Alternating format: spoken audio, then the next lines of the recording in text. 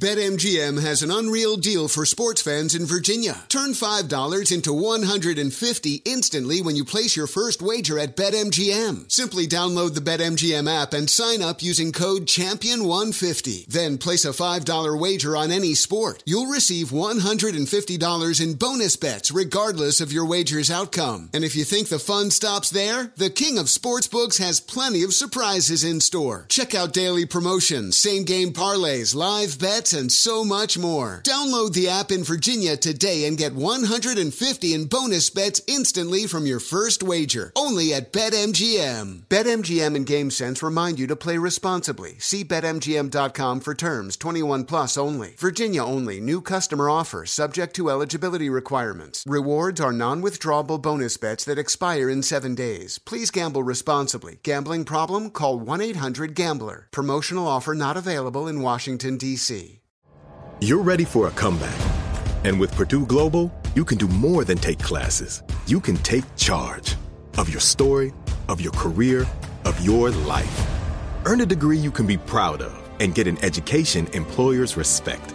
It's time, your time, not just to go back to school, but to come back and move forward with Purdue Global, Purdue's online university for working adults. Start your comeback at purdueglobal.edu. Ready to unlock a world of entertainment? Philips Roku TV has America's favorite TV streaming platform built in, so you can watch live TV, catch every game, discover must-see shows and hit movies, and get all the best streaming apps in one place, like iHeart for all your favorite music, radio, and podcasts. Watch what you want, when you want. Immerse yourself in entertainment with premium 4K picture and sound for every budget, with sizes for every room. Find your perfect Philips Roku TV today, online or at your local Walmart and Sam's Club. Welcome to the Scene to Scene podcast. I am your host, Valerie Complex. Today, I am chatting with Ji Young Yoo. Ji Young stars as co-lead in the 6-part limited series Expats. I think I learn a little bit with every character that I play. I think usually I play a character and it causes enough introspection that I learn something about myself. I honestly can't gush enough about Freaky Tales. I'm so excited to share it with more people. If you like what you hear, be sure to review, like, and subscribe to the Scene to Scene podcast.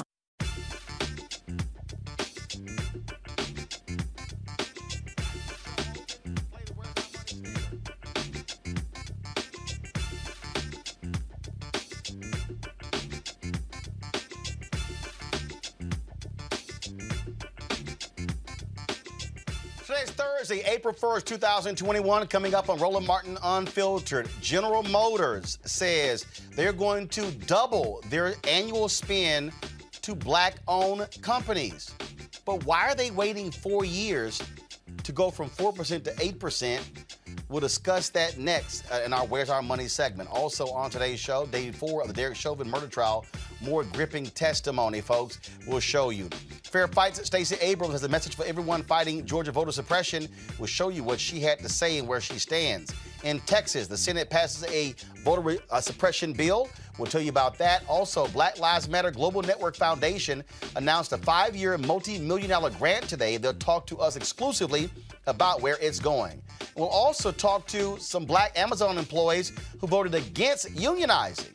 They want to say they got a say in this too. Plus, 2 Greenville County, South Carolina sheriff's deputies are being sued for excessive force in the case of Stephon Hopkins. We'll show you exactly what happened. And the decorated vet is at risk of being reincarcerated in Alabama because of a paperwork issue. What the hell?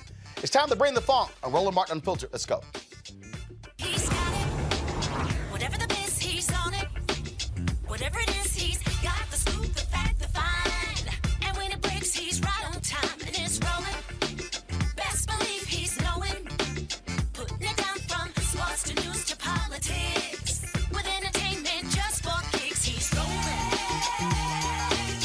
It's on Go, roll, y'all. It's Roland Martin, Rolling with Roland now.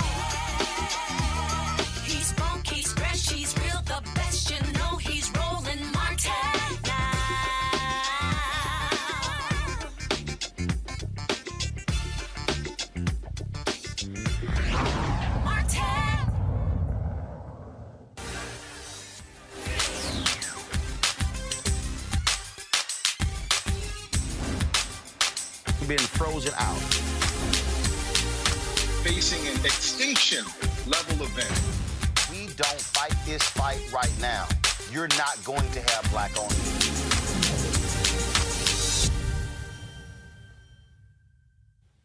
Now, y'all know, of course, we have been focused on this whole issue of black-owned media and what is happening in this country and how black-owned media is being frozen out of the advertising dollars. Well, we told you the other day where Byron Allen and others, including myself, signed a letter that was published in the Detroit Free Press. It also was published, a full-page letter in the Wall Street Journal and other papers, highly criticizing General Motors for their refusal to meet the CEO to meet with black-owned media CEOs. That led to a meeting on Monday with the chief marketing officer for General Motors. We were supposed to have a meeting today with the CEO of General Motors, Mary Barra. Yet last night, they canceled that meeting. Why did they cancel that meeting? Because we ran that particular ad in the Wall Street Journal. They also said that our numbers were wrong and there was other faulty information. We said, fine, provide us with the actual numbers. They said, no, we can't do that for competitive reasons. Really? That's strange.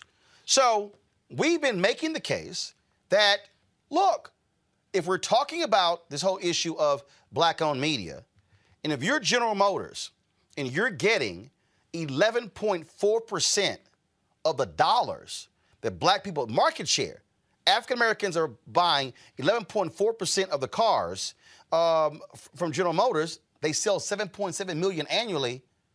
So right now, they went from 1% to 2%. Now they announced today that they're actually going to do 4% by 2022.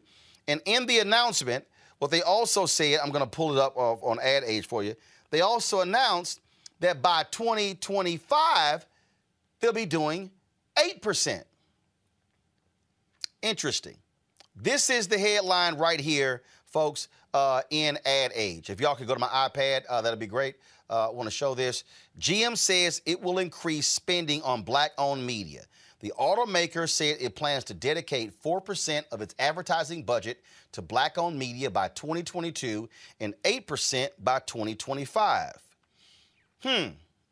Interesting. Joining me right now is Todd Brown. Todd was one of the signatories of that particular that ad. Todd has HBCU pass. He, of course, was a group publisher at Ebony. Also was a top exec at the Grio and Comcast as well. So let's deal with this, Todd. So here's what's interesting. Now all of a sudden we had this meeting on Monday. You were on the call. I was on the call. Byron Allen was on the call. Butch Graves from Black Enterprise, Junior Bridgman, who bought Ebony, was on the call. We're all on the call. And General Motors tells us, hey, we doubled our spend. Okay? You doubled the spend from 1% to 2%. Now they're announcing we're going to go to 4%. And by 2025, we're going to go to 8%. Why in the hell can't you go to 8 now? Todd, your thoughts? Yes, interesting, Roland. I think the big thing is a conversation about a numerator and a denominator. So if you believe what is published in the same magazine that they ran the headline in, the number at the macro level feels like 3 billion. And we have canvassed and talked, and unfortunately, we can put our hands on 99, 95% of black-owned media. And the numbers we come up with are far below 0.5%. And as you say, we represent 11.4% of their buying. So if you start to play the game of doubling small numbers, you can have 100% growth year on year of a small number and still not be to a full 1% of what we think their spend is. 1% is 30 million. What we see is closer to 10% of that. So the notion that we're fostering here, and what's key is, and I think what people should understand, is General Motors represents a reality of black-owned media, that it's on its way to being extinct, that it's largely not invested in, and then we're positioned to fight over scarcity, which is crumbs. And I think the idea that they now are using the terminology black-owned media, they're also using the terminology 4 and 8%. I think those things are good, but we have to get the math and we have to have transparency. Otherwise, let's be blunt. I was running Ebony and Jet as a group publisher when Jet was sunsetted. I was at Ebony when we were in a position where we could not afford to run the ads, when indeed we got ads, at the prices which were up to 80% versus our competitive set, and the volume was 70, 80% versus our competitive set. And Roland, what that really means is I can't afford to print the magazine, I can't afford to pay writers, I can't afford to pay my publisher, I can't afford to pay mail. So at the end of the day, the conversation about $1.7 trillion potentially of spend coming from black people happens to mirror in a very interesting way with $170 billion of advertising per year, which in 10 years, ironically, Roland, is $1.7 trillion.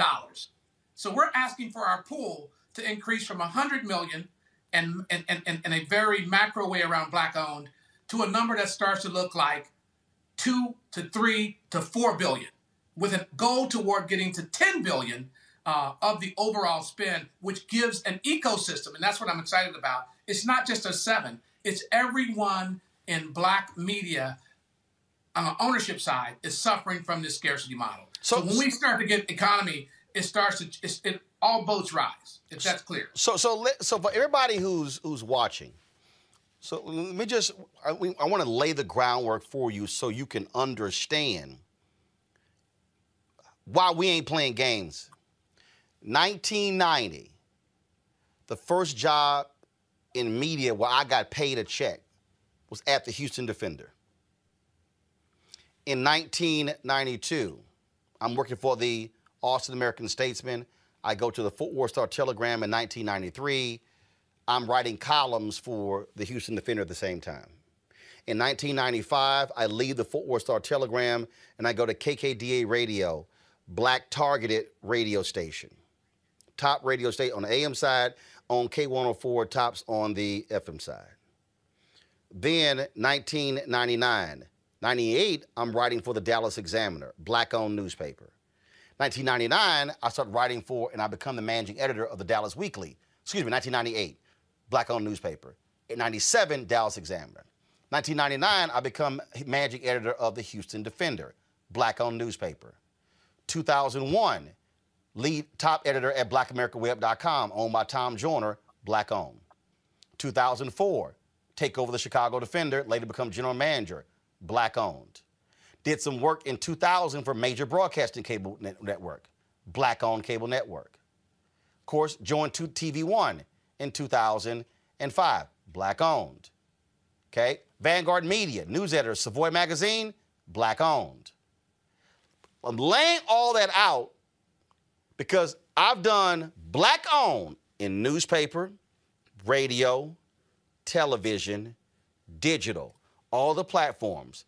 And Todd, the reality has been the same. Black-owned media has gotten 20 cents on the dollar, has been left begging, has not gotten fair share of political advertising dollars, dollars from major corporations all across the board, pharmaceuticals, take the category. And so what we're doing by calling these people out, what we're simply saying to folks that what y'all have been doing. Matter of fact, I'm going to let Malcolm X, I'm going to let Denzel ask Malcolm X speak for us. This right here, y'all, is really the position that we're taking. Break it up. You got what you wanted. No, I'm not satisfied. That's it. No, we're not satisfied. General Motors, with this announcement right here that y'all have made, we're still not satisfied with 4%. Roland, what I would say to you is that when we don't control our means of communicating our issues because we can't afford to, then somebody else is going to define us. We have to tie group economics as a collective to the amount of spend and impact we have on the economy, and we have to call on that spend as an opportunity for equity when it comes to our fair share of the marketplace, which we, by and large, drive in the news cycle, the entertainment cycle, the sports cycle. And then, frankly, Roland, what really angers me is that we don't get a chance to experiment at all. You can see new mediums come up like Refinery 29. I was at Viacom when we launched the Logo channel. They can experiment and get a forward investment into those mediums, and then they get a chance to build. We get a chance to die, and we're on a survival capital, and it just doesn't work. So we have to have this conversation, or I promise you, we're going to be in a similar fate to most of our Black-owned newspapers, what we're seeing in the magazine business. And by the way, Roland, it's not just that they didn't keep up with technology. They couldn't afford to invest in technology. Last thing, you and I always talk about this. If I could afford to put $10 million into an idea for talk radio and the party line, we could own a $2 billion franchise today called Clubhouse, which is largely excitable by Black voices. This is why we have to do this, because we have to create a space for ourselves and we have to create a space for our children.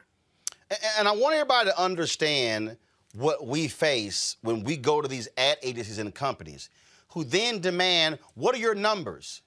Prove to us that you can deliver an audience. Go to my iPad. Quibi. Quibi, y'all, announced short form media. They announced that they were launching this app. They raised $1.75 billion. Jeffrey Katzenberg, of course, the former CEO of eBay. Y'all, no, go back. Please, go back. They raised $1.75 billion. Y'all, they lasted 6 months before they went out of business. Now, what y'all don't realize is they had guarantees. They locked up millions of dollars in advertising. Y'all, they had no proof of their model. So, Todd, what's crazy is there's no way these same ad agencies and these companies would give me or you 2 and 3 and 4 and 500 million in advertising up front for a product that could not prove its concept. Exactly. The math only works, Roland, when it's a hammer. And I've seen this with major corporations in CPG. I've seen it with most people that were advertising in the books I was running with Ebony and Jet. Every time we're below the threshold or can't afford to pay the auditor on the rate-based audits, then we are penalized where we end up owing a make good that pretty much puts us out of business. And I see forward investment for years into Facebook until they figure out what their ad model is. In fact, hold on, Todd. Here's a paragraph. Y'all, please, go to my iPad. Look at this right here. Quibi booked $150 million in advertising, selling out its first full year of inventory months ahead of launch. Now, Roland, are you saying they were invited to an upfront and someone bet on their potential? That sounds like what you're saying. Yes. And here's what I know. I know for a fact that it took TV One 12 years. I need everybody listening to me right now. It took TV One 12 years to hit $100 million in revenue. Quibi booked $150 million in revenue before they opened on day one. And oh, by the way, Roland, that's advertising and subscriptions in the TV One number. So that's two models. The other thing I would say that with Quibi, if I'm not mistaken, Meg Whitman was one of the key principals. She just became a board member at General Motors. See, and again, the reason we are spending this amount of time on this for everybody who's watching is because y'all need to understand when y'all say, well, why can't y'all do this? Why can't y'all go here? Why can't we have this? If you don't have the money to do it, you can't do those things. The reason you do not see a daily national Black newspaper is because of this. Is because major companies, what they do is, they say, oh yeah, you white? You upstart? Oh, we're gonna bet on your prior success. We're just gonna lavish you with money. I'm betting on your potential.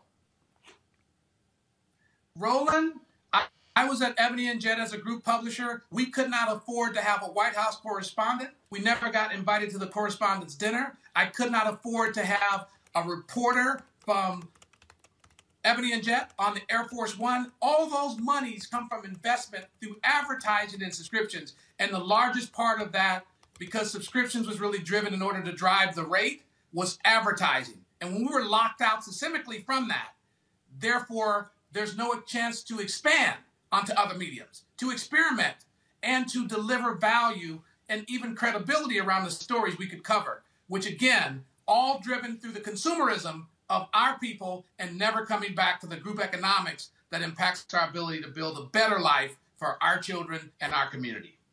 See, what folk don't get, what people don't get is, and again, this ain't just General Motors. This Amen. is every single one of these companies. Todd, explain to people how much is spent annually in advertising in the United States by the very company that black people buy products from. The notion of the math is clear. $170 billion is being spent, and $100 million is going towards black owned, not black targeted. Because, oh, by the way, Roland, if you're black targeted, you can be blackface on white media, and they could buy that as a surrogate for spending money with a platform that can tell our stories in an authentic way that comes from us, by us. So when you talk about $170 billion across the Fortune 500, you're talking about budgets from $500 million to $3 billion to $6.6 billion is the last number I read at Amazon. So you're talking about Facebook that's north of $4 to $5 billion. You're talking about major players that harvest black analytics, they harvest black consumption, they sell products to black people, and they do not invest or do business or create a commerce opportunity where blacks can participate. And systemically, and we keep using that term, Ron, it's set up that we cannot play. And that's why we're asking for a forward investment in the landmark of storytelling for the black community, because it's about to go extinct. The thing that we were seeing is called, by choking off the advertising, you're choking off your future. Bottom line is this here, Todd. There's no media company that survives without advertising. None. Roland, we'll be remiss if we didn't talk about the tactic of how do you break up a collective action. If we don't talk about the fact that folk are so hungry for survivability, and I was in a company that was on his lifeblood when I was an equity owner and CEO of the GRIA. We could not, with 6 million monthly average viewers, convince anyone that they should buy ads with us because they went with the tonnage of black aggregated white-owned mediums. And so if we don't have the ability to tell our story and to pay our bills, we're forced into extinction. How about this, Todd, hold on. I want you to explain, because the reason we're walking through all of this is because our people need to understand. You and I on the inside fighting this thing, and the people on the outside don't realize it. Tell folks what Ebony was charging for a full-page ad compared to magazines that were not as big as Ebony. Well, when I got there, Jet, which, by the way, had an audited distribution of 800,000 in a slow month, 700,000. Esquire magazine had a 500,000 audited base. Their ad rate was close to $200,000. On average, Jet was getting $7,000 per ad, and we could not get 20% of the ad potential in that magazine. That means that you're getting less than 20 pages at 7,000.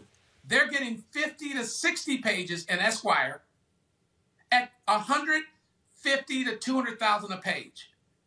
The economics on that destroy you. So that's low volume and the lowest rate. Frankly, it was consistently 80% less. On Ebony, which was our big book, with 1.25 million audited, distributed, content and then readers and 10 million readership, meaning when you buy an Ebony, Roland, you don't just read it once. We pass it to the barbershop.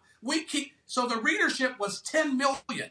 And our book rate when I got there was closer to 25K. And I was able, after I got shut down, to get it to 60K a page. I got Apple to run in the book. And when they started running at that number, the advertising industry turned off the spigot. We couldn't get 30 pages at 50K. So that is a going out of business. And by the way, Lightbooks, Vogue, Lightbooks, Oprah Winfrey's magazine that was running in the Hearst infrastructure are getting in the hundreds to 200 a page. And they're getting the front and the back. So you're in a position, Roland, with the same kind. And by the way, blacks are the most impressionable, meaning that the ad that are sent to them, they actually take actions. We actually support the people that support us.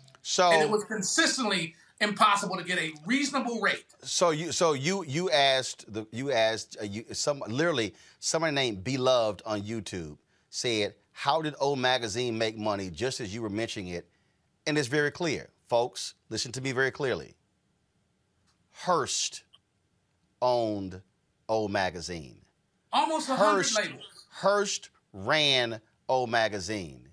What we're trying to explain to y'all is the advertising industry and major companies has no problem paying full market rate for products that target black people. Facts. They don't like it. They will not pay full rates if it is black owned. Somebody did not listen to what I just said. If you have a Roland, black... I lived it. Right. You get a black targeted publication. That's white. That's white ad agencies, white companies dealing with white sales exec. They'll pay the full rate. They will not pay the full rate if you're black owned. Go ahead. Roland, I just wanted to say this is not just about the modality. So that's just not the print and the magazine and the newspaper business. We had a robust digital business called The Griot. I sold it to Byron Allen, who is now invested heavily in making sure that that platform is available to tell our stories. So the reality of it is, even when we were able to get a clear density of an audience, most in the right demographic and female, I still could not get them to do a direct buy at any consistent rate for those eyeballs and impressions. So it's not just, oh, you're crying, trying to take us back 50 years into the print world. I'm talking about the digital world. No matter what the modality was, we faced the same extinction reality. That's why we're having this fight, Roland. So for everybody who's listening, I want y'all to understand. Essence Magazine does not make money. 90% of the money is made from the Essence Festival. Black Enterprise. When the last time y'all seen a hard copy? When the last time have y'all seen a hard copy of Black Enterprise? A magazine of Black Enterprise? Been several years. Butch Graves told me point blank, Black Enterprise does not exist if they do not have conferences. That's why every time you turn around, there's a new email about a Black Enterprise Summit. That's the only way they even survive. They're not funding us. But I'd like to add one more thing. But hold up, but Todd, but if we were black targeted and white owned, and again, and y'all, I'm just walking y'all through the facts here. iHeartRadio launches Black Information Network. I have a commentary on it. That's black targeted, not black owned. They were able to sign up major advertisers before they even launched on day one. You have Spotify announces these new podcasts for blacks with Jamel Hill. Spotify not black owned. The Black News Channel, the Pakistani American, Shahid Khan, who owns Jacksonville Jaguars, he owns a majority of that. Black News Channel is not black owned. It's black targeted. Complex is considered to be the #1 digital brand to reach black consumers. Complex is owned by Hearst. Bounce TV is not black owned. They are black targeted. Also, I need y'all to stop saying that Magic Johnson owns Aspire. He does not. Aspire has been sold. Aspire, a black targeted network, is white owned. But they are able to go in and get significant dollars from companies by being black targeted and not black owned. So what I'm saying, Todd, and I've been saying is, everybody gets to monetize blackness and benefit from it except black people. Well, Kierna Mayo, our former editor-in-chief, made a statement which I think resonates very well, Roland. And her statement was, everybody loves black culture, but not everybody loves black people. So if you can love my culture and be comfortable with me getting less than 0.5% of an opportunity to tell my own story, but you count on, and I like to say the phrase because it's true, blackface on white-owned media. That means, Roland, that if they are selling me to the general market, the rate works. If it's me selling, the scales are imbalanced. That's what this conversation is about. That's what this conversation is about. Some of y'all are asking me, what about Revolt? Diddy owns that. They can't get the money, which means they can't grow. I told y'all pre-COVID, in Black America, there were 2.6 million black-owned businesses. 2.5 million of them had one employee. They were doing an average revenue of $54,000. That means out of all the black, so truth be told, we don't have 2.6 million black-owned businesses. We don't. Truth be told, we have 100,000.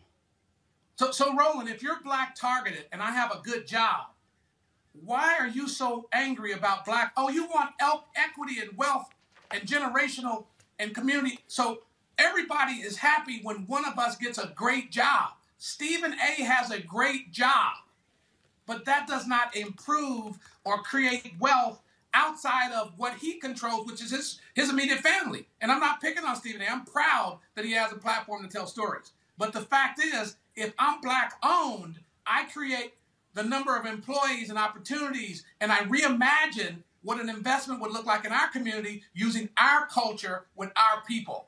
That's how we lift from a wealth gap of 700% for them and almost nothing for us. Somebody said Vibe Magazine. Yes, Quincy Jones was a founder. But y'all, Eldridge Industries bought the company Spin Media. They're not black owned. The Root is not black owned. The Root is owned by a white private equity firm. Y'all, what I'm trying to get y'all to understand is Roland? that Black Voices is not black owned. Huffington Post owns Black Voices, which is now owned by BuzzFeed. Sir, can I speak to a root cause issue? Yep. Less than 2% of African Americans are carrying a VP title in corporate America. So we're not getting hired and we're not matriculating and we're not getting to the decision point to actually allocate resources. I'm not talking about chief diversity officer. I'm not talking about community relations. I'm not talking about, respectfully, HR. I'm talking about P&L and decision making. So if we're not matriculating in these companies and we can't make decisions inside of them, and we don't have a supply chain equity conversation in the areas of our commerce cycle, then you're setting me up to continue the gap. I keep going back to the point. If there's no wealth to be poured into the bets on ourselves and we don't make any demands, we will continue to be eliminated from the marketplace. That is why we're fighting this fight. Folks, Marjorie Donat just said this on Todd. I want you to answer this question. She said, most of us here in this chat room aren't in media or marketing. Good information, but I can't do much with it. She's wrong. She's absolutely wrong. Because when we don't show up and start asking the question which you asked on an interview today, Roland, you asked the CEOs to answer the question, what is your black spin? What are you doing inside this company on hiring, on decision making, and you have the right, especially in this current climate, to ask that uncomfortable question. What is your strategy? What is your plan? And what are you doing, especially when we know that 1.3 trillion is being spent in this economy? It is the time to ask the question. Because, by the way, we believe that the same gap exists in other areas of acquisition, not just media, in other supply chain areas. But we're starting with what we control and the stories that we can tell, because when you fix media, you can then retell your story about the other stories. But if you don't have media rolling, somebody else will be telling your story. So for the people who are watching, the people who are saying, you know, I can't do anything with this, this is what we're trying to get you to start doing. You're in organizations. You're actually buying products. You need to start asking the questions. Oh, said company, who I keep giving my money to. Not only do I want to know, do you have blacks on your board of directors? Who are your black senior executives? And what is your black spend? Are you spending money with black advertising agencies? What is your marketing budget? How much of your marketing budget is going to black-owned companies? Do you have events where you cater? Are you using any black catering companies? Do you have transportation in your company? Are you using black transportation companies? What we're trying to do here, Todd, is to get our people, to start asking these questions up front before we make moves, and stop falling for the okie doke of companies telling us how much they are going to give in charity. For instance, General Motors had announced, and if I can find it, 1 second, y'all. I want y'all to understand. The foundation. They're going to bring the foundation and tell us what they're doing with their foundation. I want y'all to understand. Here it is right here, y'all. I want y'all to understand. This is June 5th, 2020. This is June 5th, 2020. Let me see if I can switch. It's on my computer. This is June 5th, 2020, where you should be able to see it now. General Motors designates $10 million to support organizations which promote inclusion and racial justice. $1 million was going to go to the NAACP Legal Defense and Educational Fund. Todd, based upon our research, General Motors was going to give more in social justice than black-owned media was actually getting in advertising. Well, unfortunately, Roland, that approach to social diversity, equity, and inclusion statements and photo ops lack intent, they lack impact, and they lack investment. And when you're having a business-to-business conversation, only when it comes to black people do you have a conversation about foundations and advocacy. And I had this conversation in a public forum. No other interest group has their advocacy group as a competitor for their commerce transactions. I don't see it in any other group. I don't see it with GLAAD. I don't see it with the Jewish Defamation League. I don't see them competing for commerce transactions. They're truly fighting for advocacy. And when they get investment in their organizations, it's not as a substitute for a business transaction, which creates generational wealth and opportunities for that community. And we just got to be frank about it, Roland. We have to stop allowing advocates to act as business professionals when their job is to advocate, highlight, and represent our ability to tell our story. And then we have to do business to business with a clear ask. So what we're talking about here, folks, and again, to set this whole thing up, we began the show. We were supposed to, Todd and I, along with Byron Allen and others, were supposed to be meeting today with General Motors to talk about spending. And let me tell you what the ask was. Because, see, I want y'all to understand. We were very clear. Matter of fact, Todd, so explain to everybody. So, okay, let me reset it. I just told y'all, go back to my computer. I just told y'all that on June 5th, 2020, General Motors announced that they were going to give $10 million to support organizations which promote which promote inclusion and racial justice. Based upon our research, and we've told General Motors, if we're wrong, present us the real information. Show us. That General Motors was spending less than that with black-owned media. So today, first of all, Todd, explain to people what we asked General Motors for. Roland, we were very clear. We asked for a conversation with Mary, their CEO, to have a dialogue about what they're doing with their media spin on black-owned. And we wanted to begin a conversation so she could get to know us and we could get to know her, because we were excited that she's made some really wonderful statements. And we think her intent around wanting to make this happen is important. But we think it's important that we build a game plan with the principals who represent black-owned media. And once you do that, we can begin a dialogue about how to fix what we know is an economic gap between how much money we spend with them and how little business they do with us in the media space. No, but explain to people what our ask was. We said meeting. We said we said 200 million a year for the let me next. explain that, Roland, because the conversation really immediately started around a goal as a percentage of spend.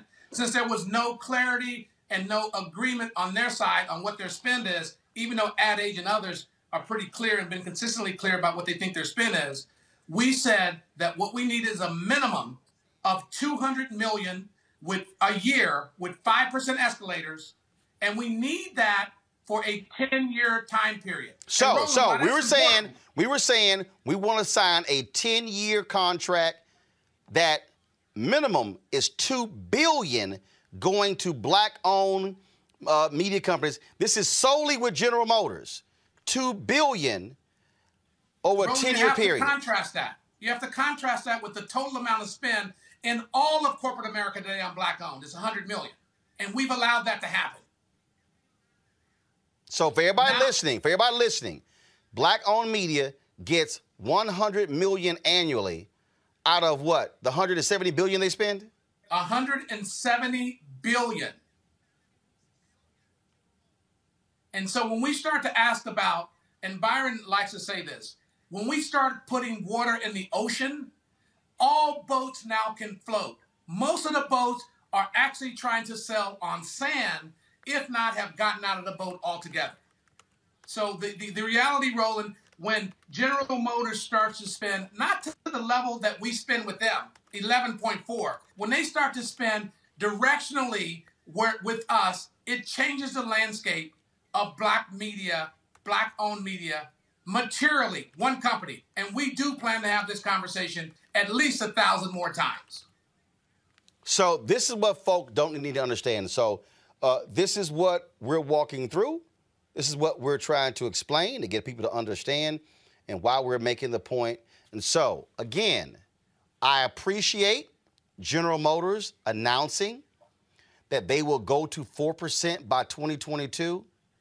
I am saying right now to General Motors, it is wholly unacceptable to get to 8% by 2025 when you can do it now.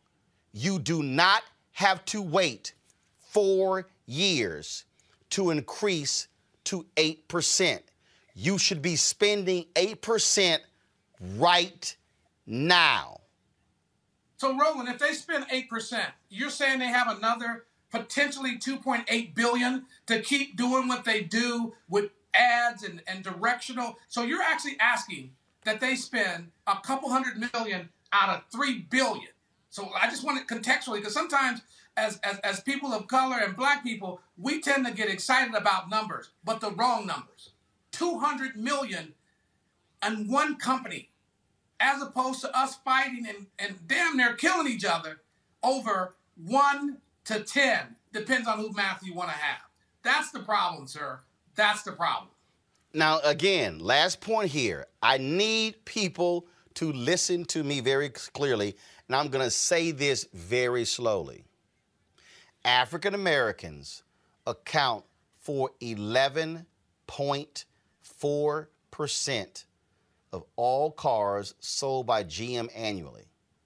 So what GM is saying is, Black-owned media, you were getting 1%. We went to 2%. Now we're pledging to go to 4% by next year. And by 2025, we'll get to 8%. So black people, you're 11.4%. 4 is right here. They're saying by year 4, we'll get to 8. That's still below the percentage of cars black folks buy every year. I'm sorry, General Motors, 8% by 2025 is completely unacceptable. We are not satisfied. Final point, Todd. Roland, I've seen companies like Refinery 29 get investments of up to $450 million on a venture side, which has largely been closed to black folks, venture and private equity. I see those companies be worth and valued at $4 billion that have started 15 years ago that focus on a crowded marketplace called women.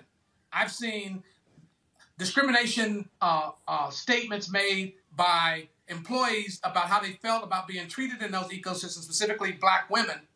And then I see us struggling to have a conversation to tell our stories and not getting any forward investment and frankly, recompense for the money that we put out to tell our stories. And here's the thing that people don't process, Roland.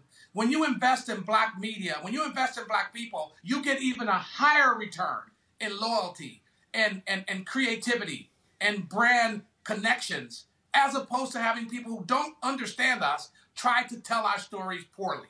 So this is really about fair play, equity, and the right thing to do at the right moment. Todd Brown, we appreciate it. Thank you so very much. Thank you, sir. Dr. Greg Carr, Chair, Department of Afro-American Studies at Howard University, joins us right now. Dr. Carr, how you doing? Doc, you there? Yes. All right, you listen. Hey, yes, I am. You heard that conversation, Dr. Carr. You heard that conversation there. I did. And again, we're trying to walk people through what we're talking about. This is black economic social justice. This is exactly what Dr. King was talking about in the March on Washington for Freedom and Jobs. This is exactly what he was talking about with Operation Breadbasket. This is exactly what he was talking about the night before he was assassinated. This is it. If you do not deal with the money, then you're getting screwed. Well, if you don't deal with the ownership, as you say, Todd put the point with Stephen A. Smith. Guy's got a great job. More power to him and his family. But that's not ownership. When this settler colony was created, it was created around the idea of property. If you read the federal constitution, it's really a property document. That's why they had to add the Bill of Rights. And the time to correct this was right after the Civil War. And when land was not redistributed to the formerly enslaved, you set us up to basically be labor in a hierarchy that can't be displaced without serious policy fixes. And a lot of that is government, because private industry is not going to do it. You know, listening to you all and everyone listening, please understand, you know, you need to show this to your children, show it to your college students who are in schools of businesses at HBCUs and other places to help them understand. We're talking about entrepreneurship. Without ownership and a collective capacity, we are then forced to organize ourselves outside of the structure, which means our bodies. We have to engage in withdrawing our dollars. Now, you know, when Todd said, for example, it's set up for us that we cannot play, he's talking about the way the economic system works. You know, today in my hip hop class, we were walking through the history of the Source magazine. And I'm glad you mentioned Vibe and Quincy Jones. The Source is created. They begin to drive ad revenue. And as they're driving ad revenue, they blow up. Quincy Jones, Russell Simmons, and them approach Time Warner and say, loan us some money to get in this game to start Vibe magazine. So they get the initial capital because they initially went to the Source to say, we want to buy you. And the offer was low and this kind of thing. But we had an interesting conversation because these young people often don't know the history even of the culture they consume. And finally, it led to this, a fascinating conversation about how, and I love the way Todd said, they harvest black analytics, they harvest black consumption. When SoundScan appeared, we talked about this today, when SoundScan appeared and they realized that the leading sales based on purchases that had been scanned in were country music, punk rock, hard rock, and hip hop, they realized that these genres, these micro genres, are very popular. That spun their thinking. Fast forward 40 years to where we are today. Now, instead of just genres in music, We're talking about niche markets. And in niche markets, what you have is things that are being curated by algorithms, and they are mining data, meaning they hire Black targeted media and not Black-owned media because they don't need Black institutions. And so what you're doing, what you're talking about, what you and Todd are talking about is really Black institutional power. When ad revenue goes to Black media, that means Black institutions are empowered and we can make independent, self-determining choices. They are not interested in that. This little concession here from GM, this is crisis management. In other words, off the fear that our people might get organized and begin to withdraw buying power. But that only works if we at some point exercise that ability. And that's why media is so important to get that message across. And that's what Dr. King was talking about. This is a very powerful conversation y'all were having, brother. Brittany Lee Lewis, political analyst, I want to bring you into this conversation. And I'm framing this because what we are discussing, Brittany, also applies to politics. Because what people don't understand is every single one of these political campaigns, Brittany, guess what they do? They hire white ad agencies. And those white ad agencies do the exact same thing corporate America does.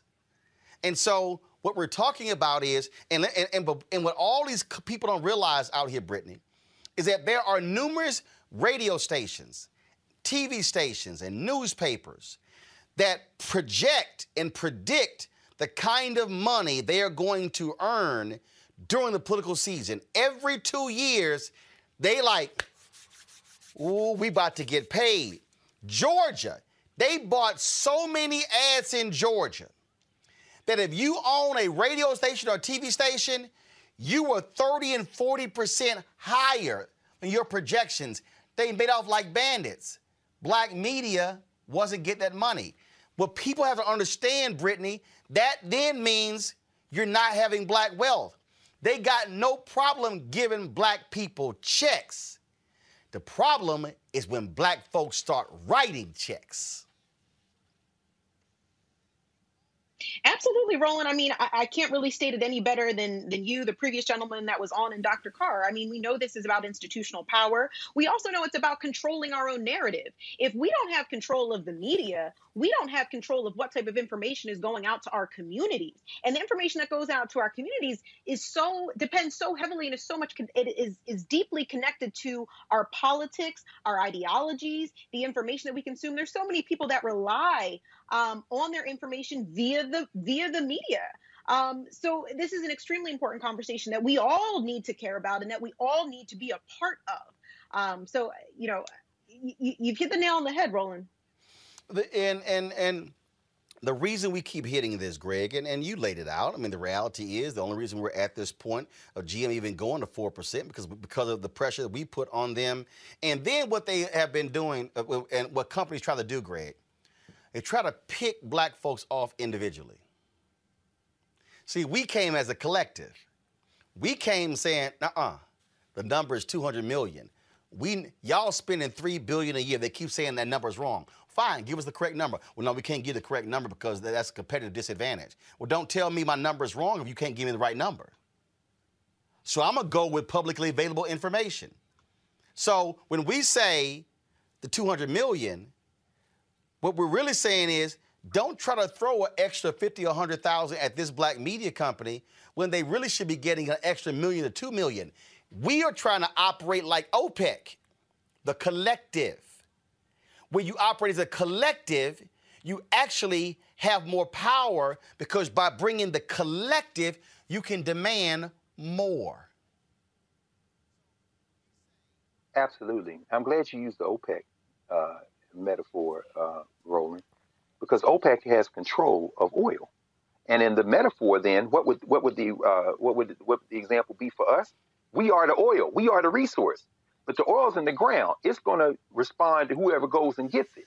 Our people have to be educated, which ironically, as Brittany just said, is a function of the media. You know, W.B. Du Bois was working at Atlanta University for about a decade and a half when he said, you know, I just thought the world was thinking wrong about race primarily. And then they lynched Sam Hose and they had his knuckles on display in downtown Atlanta. And I said, you know what? This is a war of propaganda.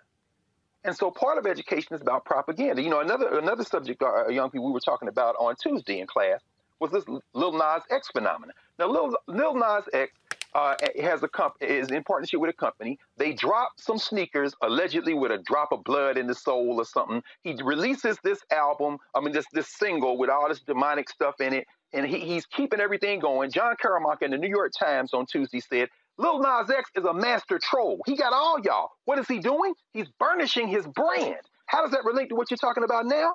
Nike sues the company, but they don't sue Lil Nas X because, like Kanye, they might want to go into business with him in a moment. He will be a high-paid employee. People will buy the shoes. People will say it's for the culture. And Nike makes all the money. The only way, and by the way, Lil Nas X started by having Nicki Minaj stan accounts on social media and really blew up with Old Town Road, his monster single, on TikTok. Another, give your talent for free. To use Todd's example, they harvest black analytics. They harvest black consumption when you upload, when they curate you on Spotify, you drop your stuff on SoundCloud. They just sitting back picking winners and losers. And next thing you know, you looking at the award shows like this is black power. It's not black power. It is white power with black employees. And the only way you break that cycle is to re-educate our people. And again, as Brittany said, finally, you've got to do that through mass media. That's why mass news media is so important. So if you're the only game in town, Roland, and you're not, but in forming partnerships with other independent black media, in forming collective, and then in us supporting you, we slowly build that self-determining power. And that is not the only thing we have to do. We have to, as Dr. King said, redistribute the pain. Y'all ain't giving us pennies. You can mine our analytics all we want. We're not buying those shoes. We're not listening to that music. We're not supporting any of that until our platforms are put in a position to compete with you. And we know in a capitalist society, that is simply never going to happen. We got to get organized and redistribute the pain. The final point here, Brittany, before I go to a break, and that is this. What we're arguing here shows how we then are able, when we own, to impact our community. So a couple of weeks ago, I announced that I created a $25,000 scholarship at my high school, Jack Cates High School in Houston. If I don't own, then, yeah, I can get a check from somebody else.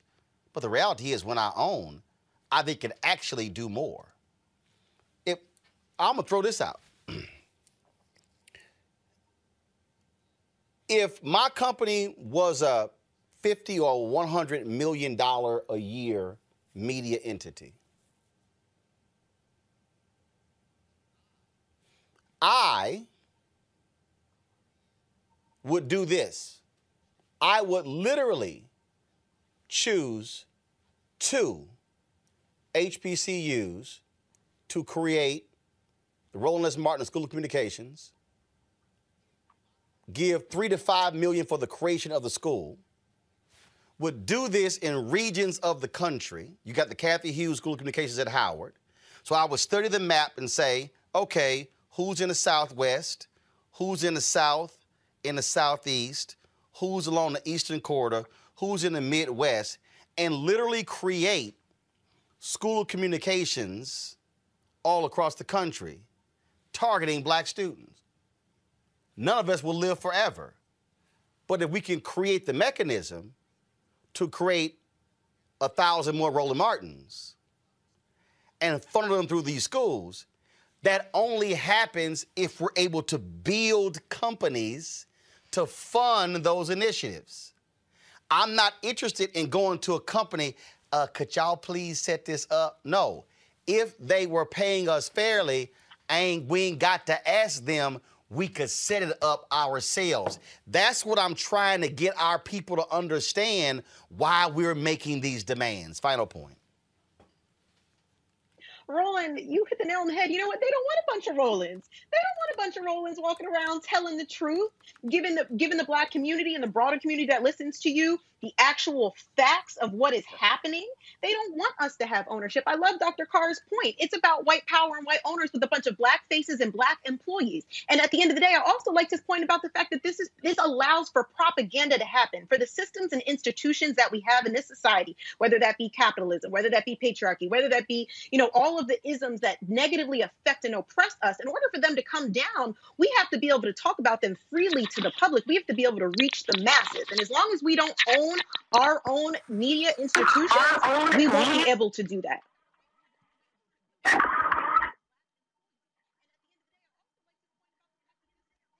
One just posted, beloved. I still don't understand why all these black millionaires in this country are not supporting black media. That speaks volumes. Beloved. What we're trying to say is, if we get our fair share, we're creating more black millionaires.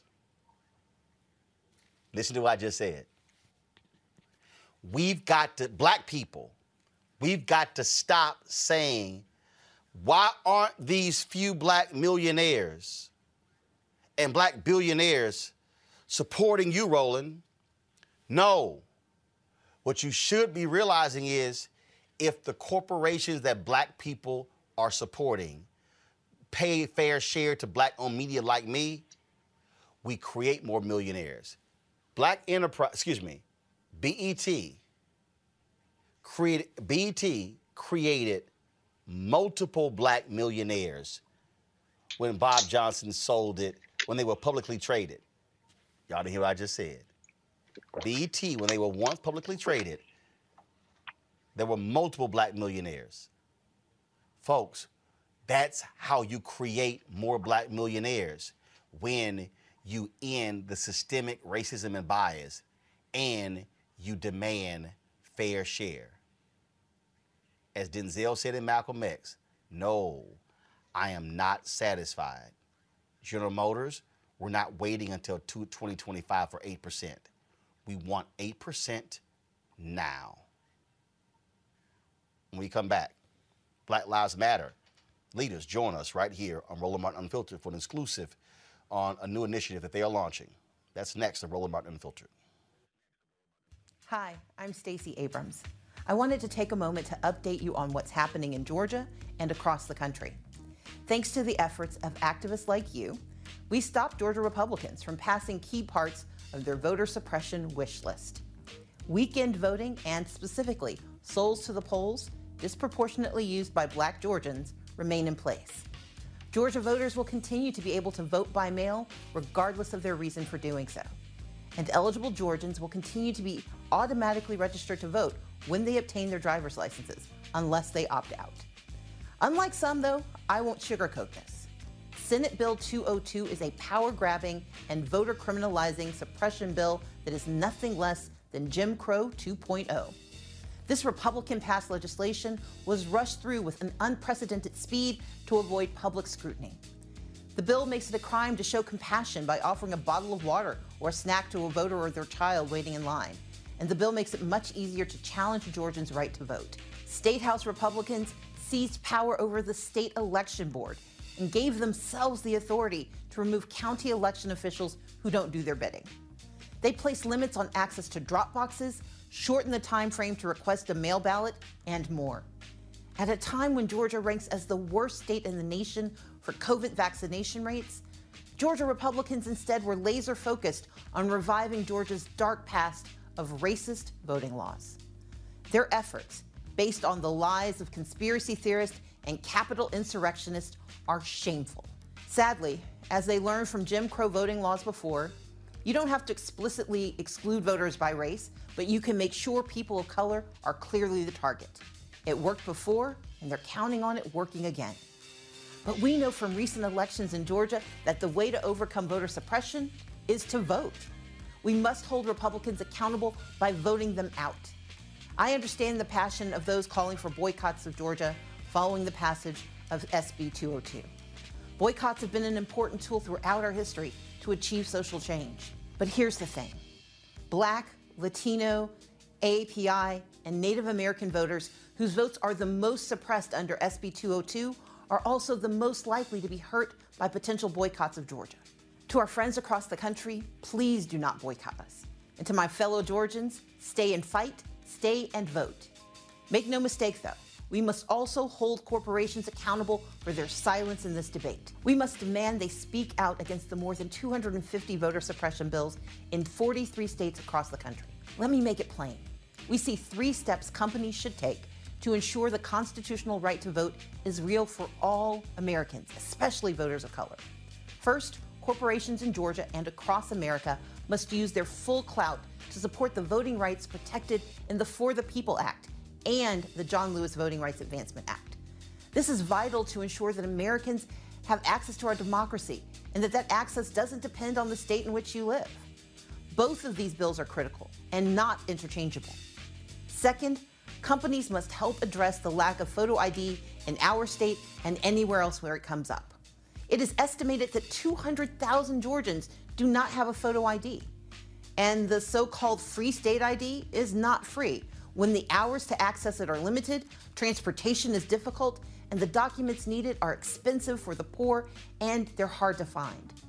Companies must fund verified efforts to get these Georgians a photo ID.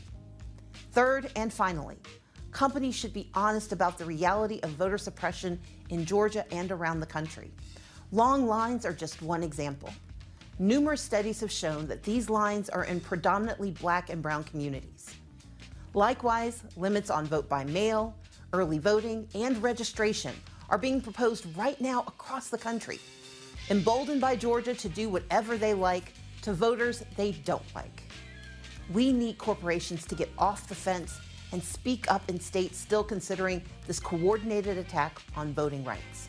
We need Congress to take federal action to fix these harms through the For the People Act. And we need them to ensure that Georgia and other states must pre-clear attacks on voting rights with the passage of the John Lewis Voting Rights Act.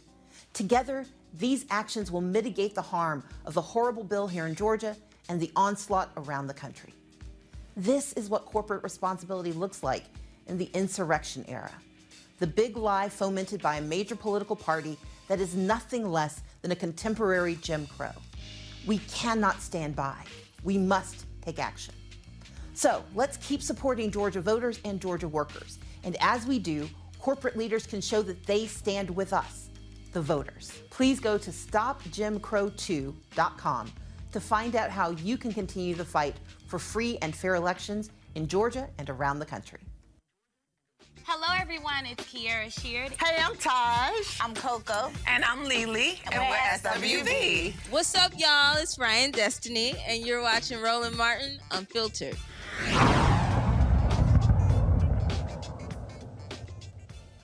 Black Lives Matter started as a hashtag on social media in 2013 in response to the acquittal of George Zimmerman for the murder of Trayvon Martin.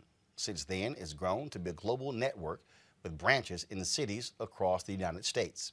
Today, Black Lives Matter Global Network Foundation announced a 5-year, multi-million-dollar grant to Love Not Blood campaign. The organization has an ongoing campaign called Families United for Justice Network, which is a collective of 320 families from across the country whose loved ones were killed by the police. Joining me for an exclusive discussion about this is Patrisse Cullors, co-founder of the Black Lives Matter Global Network Foundation, Melina Abdullah, co-founder of Black Lives Matter Los Angeles, and Cephas Uncle Bobby Johnson, co-founder of Love Not Blood campaign. Glad to have all three of you here on Roland Martin Unfiltered. Let's start here. Thanks for having us, bro. Yeah, thanks for having me. Thank you very much. Let's start here.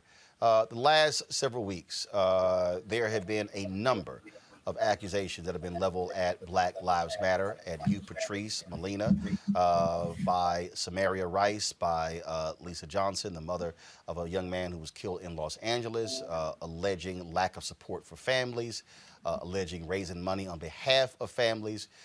You all have, for the last year or so, also, and we had you on before, Patrisse, about this, other groups have been complaining, saying the Black Lives Matter Foundation, the movement, is not supporting local chapters, things along those lines. So how did this particular grant here come about? How did this, in terms of supporting this initiative and supporting these families? Because since y'all put out the story of receiving $90 million, there's been a bullseye in folks demanding money and other things from Black Lives Matter. So how did this all come about? Thanks, Roland. I'll take that question. And thank you so much for always being platform where we can have these types of discussions. I'm really grateful to be supporting the Love Not Blood campaign, specifically the Families United for Justice, as we've actually been working with Uncle Bobby for years, since the murder of Oscar Grant, but also afterwards.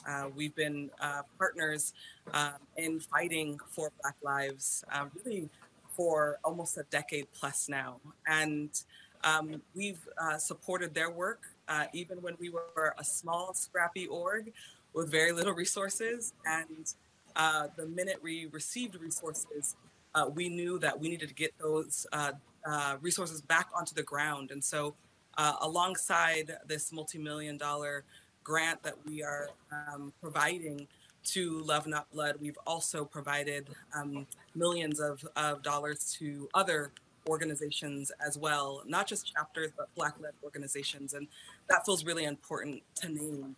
And I'm honestly really proud of the work that we've done. It's not been difficult. It's not been easy these last couple of weeks, but I'm proud that we came out transparently and that we are showing for our work, all the work that we've done for the last 8 years as Black Lives Matter. Are you revealing, it's a 5-year multi-million-dollar grant, are you revealing exactly how much it is? Not just yet. We're working out the details with the Love Not Blood campaign to really figure out which programs they want to specifically support. We don't want to have hands in how they use their dollars. We know the work that they do. We've been supporting them for years. So we just want to make sure that those resources get into the family's hands and they get to decide how they continue to build power for communities impacted by state violence. Uncle Bobby, well, I'll go to you. Share your thoughts about this. Your work with Black Lives Matter, again, they become, Patrice and others, they become under withering criticism. Folks saying they're not being transparent. Your thoughts when you look at the criticism that they have received? Well, Roland, I can only speak to our personal experience in working with, of course, Black Lives Matter and specifically Dr. Malena. And I can even speak specifically to Elisa Garza. Even prior to Black Lives Matter coming into existence, Dr. Malena has been on our side, working with us during the Justice for Oscar Grant movement. It was from there where we built a relationship. And of course, you know, from 2014, when we created the Love Not Blood campaign, we had a event where we invited families from across the country to come, and they came. And it was from there where we saw that this extended arm of creating this idea of having families come together under this idea of families being united together. And it was from there where, of course, we put together various conferences, healing circles, events that brought families together. And I have to say, you know, thank you to Black Lives Matter, you know, again, specifically to Dr. Malena, of course, Patrice, for helping to support these events that we were able to bring these families to. Malena? Yeah, I think that it's been said, but we've been involved and in relationship with Uncle Bobby and the struggle for justice in the name of Oscar Grant before there was even a Black Lives Matter. And we've always felt and continue to feel that directly impacted families have the best solutions. They have the best ideas for what they need. And so this support, this pledge to resource the work that Love Not Blood is doing beyond just the conferences is a recognition that we need to be in partnership, but also Patrice and I and all of the hundreds and even thousands of organizers within Black Lives Matter, we're there to support, but not to lead the family-led work.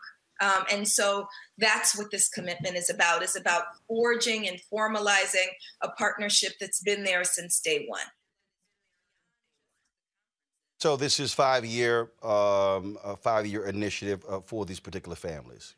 Patrice, when it comes specifically to the criticism that has been leveled by Samaria Rice, the mother of Tamir Rice, by Lisa Johnson and others.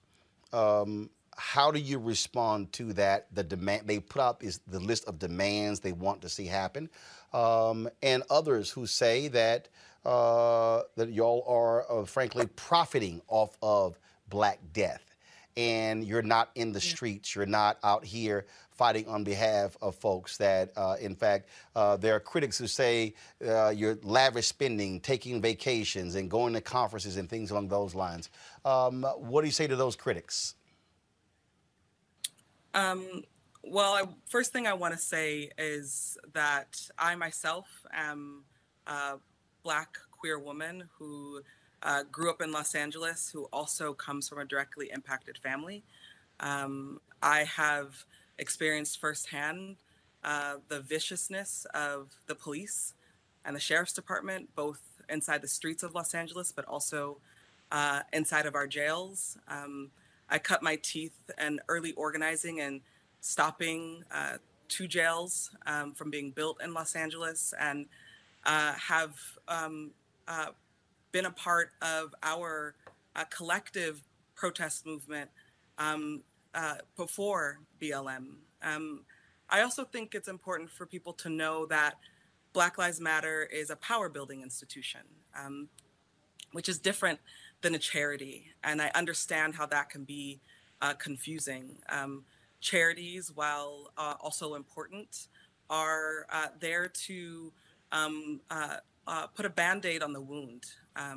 Power building institutions are here, like Black Lives Matter, to change the systems of violence that we've experienced. And many of us as Black organizers have been on the front lines for a very long time to ensure that Black lives actually matter.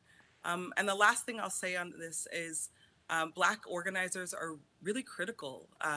It's been Black organizers who've been able to change the very conditions that we have lived in, the suffering that we have lived in. Fred Hampton was a Black organizer. MLK was a Black organizer. Fannie Lou Hamer, Ella Baker. And so Black organizing is a central part of American history and American and the present of America as well. Melina, again, there's been a lot of back and forth on social media, a lot of charges being leveled in terms of and folks still saying that you and others are not being upfront, not being transparent. How do you respond to that, and how do you respond to the folks who say that you should be even more transparent, that you should be revealing more information? We've seen the stories in Politico and others where chapters are critical. Can you share with folks what is actually happening there as you are, in essence, putting an organization infrastructure together on the fly, based upon really what's happening with the infusion of money in the past year? So I think it's really important to remember that we just got money, that Black Lives Matter had absolutely no money until about 10 months ago. And we were financing it out of our pockets. And, you know, my kids can attest to, we had a bean soup night at the house, and we don't go out to eat because we were financing it out of our pockets. And so it's really important to think about what it means when people were grateful for the generosity of people who said, let me put some resources into this power building work that you're doing, but we also want to be good stewards of those dollars. We don't want to just be spending, you know, without a plan in place. As Patrice was sharing, you know, we are part of a long line of Black freedom struggle. And we need to make sure that we do the institution building work that's necessary, as well as the support work that's necessary. The question that you asked about on the ground work, about, you know, being in the streets, you know, anybody can tell you that Black Lives Matter across the country, but especially in Los Angeles, is in the streets almost every single day. We have campaigns where we've won major victories, like ousting the district attorney who signed off on 634 deaths at the hands of police, like blocking Garcetti, the mayor of Los Angeles, from a cabinet appointment, like making sure that the 5 officers who murdered Keisha Michael and Marquinton Sandlin were fired from Inglewood Police. And we have ongoing campaigns like confronting police associations that are paying for the defense of people like Derek Chauvin in the murder of George Floyd, right? So we have an End Police Associations work that we're doing. We have a People's Budget campaign that's saying that major cities all across the country are spending 50% of their city's general fund on police when we need those dollars for healthcare and housing and good jobs. And so we've been doing work on the ground, organizing work, which is the part of the iceberg that's below the surface, but also the on the street work.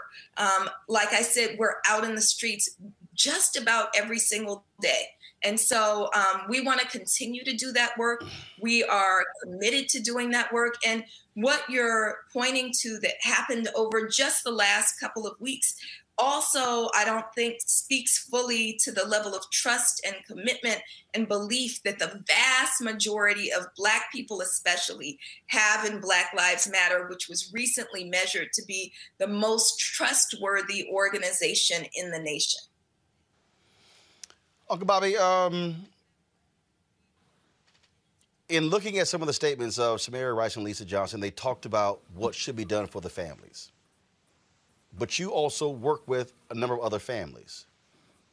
Just your perspective, not criticizing any family member who's lost anybody, but do you believe it is unfair for 2 family members to make demands on behalf of all family members, or have those family members speak for themselves? How do you address that? Because there were a lot of people on social media who said that, that the demands of these 2 mothers should supersede that of other family members as well, when there have been other family members who come out in support of Black Lives Matter or Tamika Mallory or Ben Crump and others. Well, I'm specifically asking you that because the situation has created lots of acrimony and pain.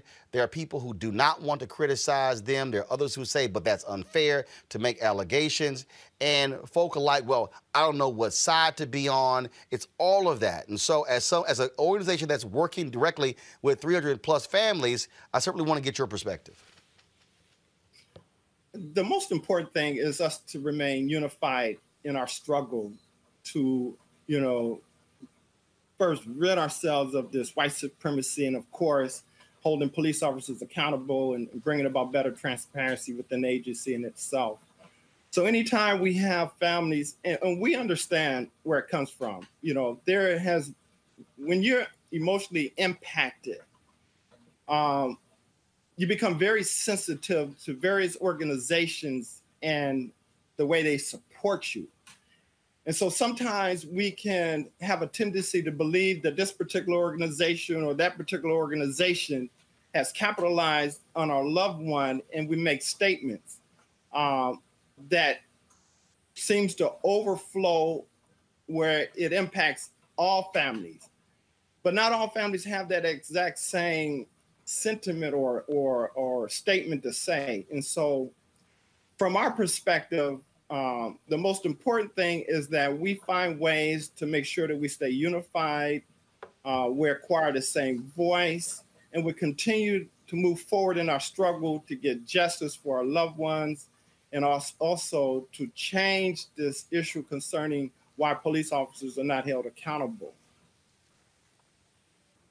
I'm going to go to each one of my panelists, get them to ask a question. I'll first start with Brittany Lewis, your question for our other guests. Go.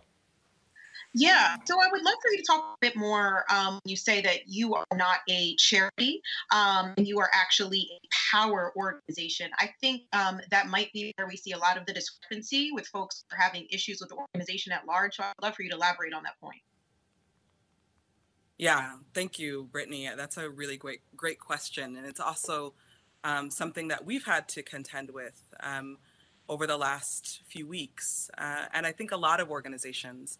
First thing I want to say is that we're not the only Black organization that received a ton of resources. Black organizations across the country received a ton of resources. But I want to say something else. It's still not enough. Believe it or not, it's still not enough resources. We have been woefully under-resourced as Black organizations forever. So in a lot of ways, especially from the elders that I've spoken with, this is the first time that Black movement is receiving this kind of financial support and this kind of resource support. With that said, our organization's work and many of the other Black-led organizations' work is to do a number of things. Number one, help aid protest, to challenge issues around state violence, issues around economic injustice, issues around healthcare injustice and school injustice. Number two, help aid radical policy, such as the Breathe Act or reparations packages, to help really identify the issues at the governmental level and to change and transform government. And number three, to help build a loving community with one another where we are able to treat each other well as we are doing this work to fight on behalf of all of our family members. And so that is the work of power building institutions. We're not the only power building institution. My hope and prayer and desire is that this experience really also helps clarify to the nation and to Black people in particular what power building institutions do. Black organizing has always been misunderstood, and it's always been unseen work. It's the first time that we saw, especially with the film Judas and the Black Messiah, what Black organizers were doing. For years, we thought the Panther Party was just a bunch of Black men with guns, because that's what they fed us. And then as we started to dig, we realized, oh, the Panther Party is trying to change and undo the systems that have created Black suffering. And that's what we are trying to do. And that's what we have continued to do for 8 years. So my hope and prayer and desire is that we are able to help make that clear for Black folks in particular. Amisha Cross joins us. Amisha, your question. Sure. So my question, and I hear what you're saying about a power movement, and personally, I'm a member of Black Lives Matter in Chicago. I think that one of the things that a lot of the local chapters have in argument is that there have been people on the ground since the inception of Black Lives Matter. And much of those organizations believe that through this fundraising process, and as was stated earlier, I think that there was a lot of people at the Black Lives Matter national level working on this with, basically shoestring dollars, putting in a lot of their blood, sweat, and tears from home with the help of loved ones and others. But that's not the case right now. And who knows how long it's going to last? Who knows how long this funding stream is going to be evident? But in the case that it is today, what we do know is that a lot of local chapters are hurting, and a lot of local chapters are the ones with the boots to the ground, putting their feet to the fire and getting the work done.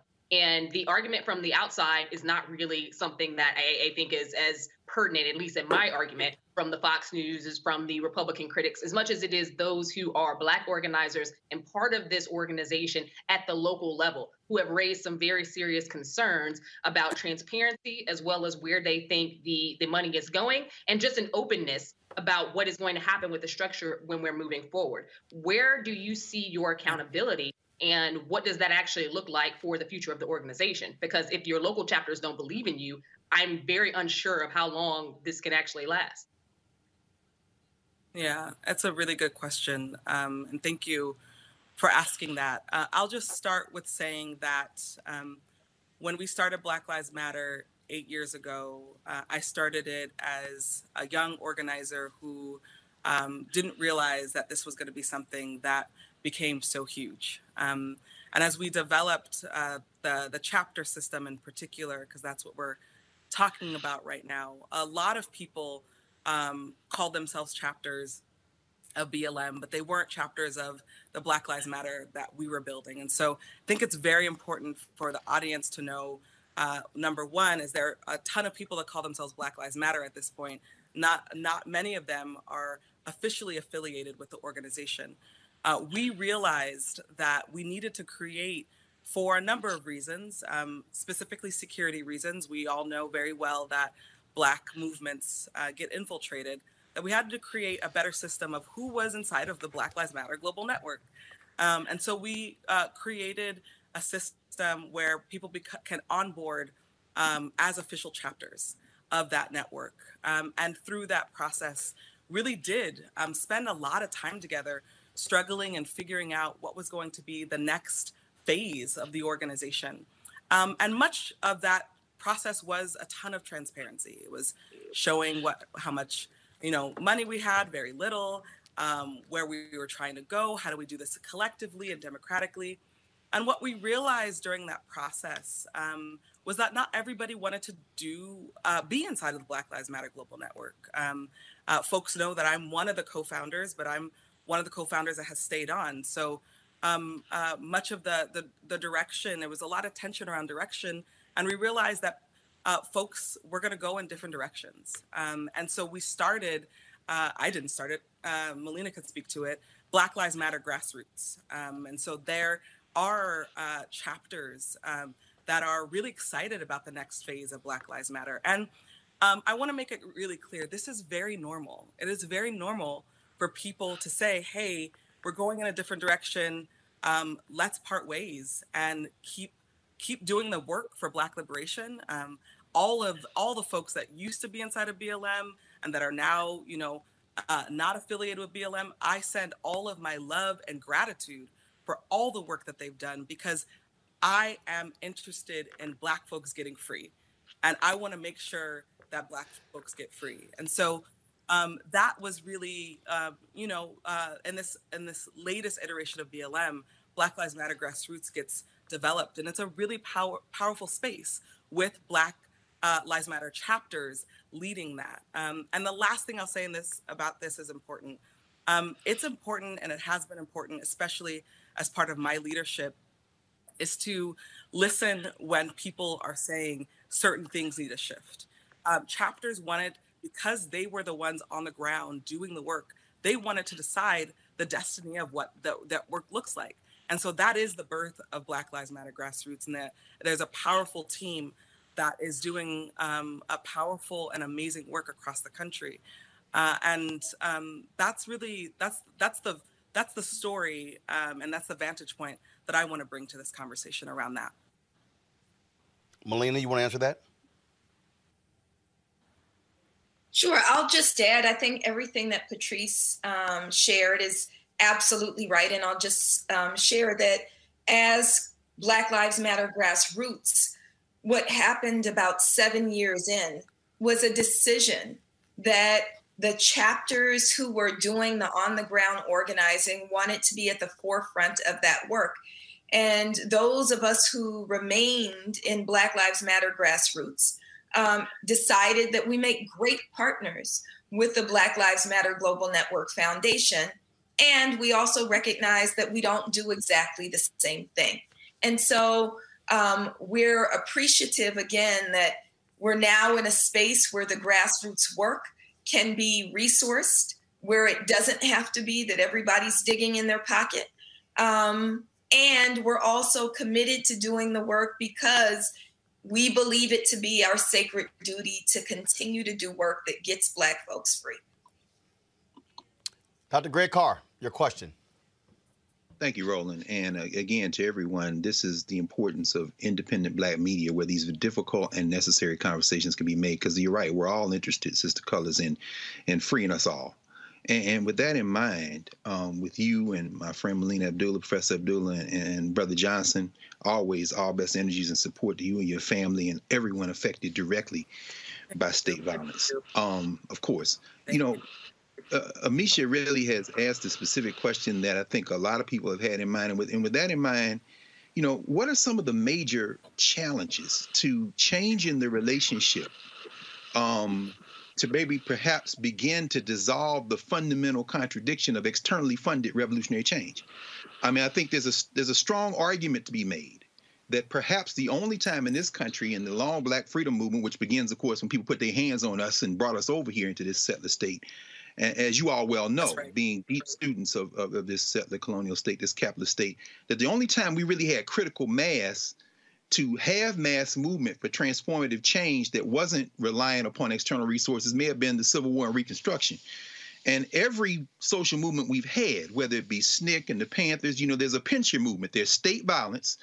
And then, of course, there's the withdrawal of whatever increments of support that have been given. Now, given all that, now I ask the question again, how do we deal with this question of externally funded revolutionary change when the folks who we're going to need at critical mass are those the farthest away from what I would say in some ways are an investor class of philanthropists who not only are giving money, but are at some point, if history proves us correct, and as Mark Twain said, history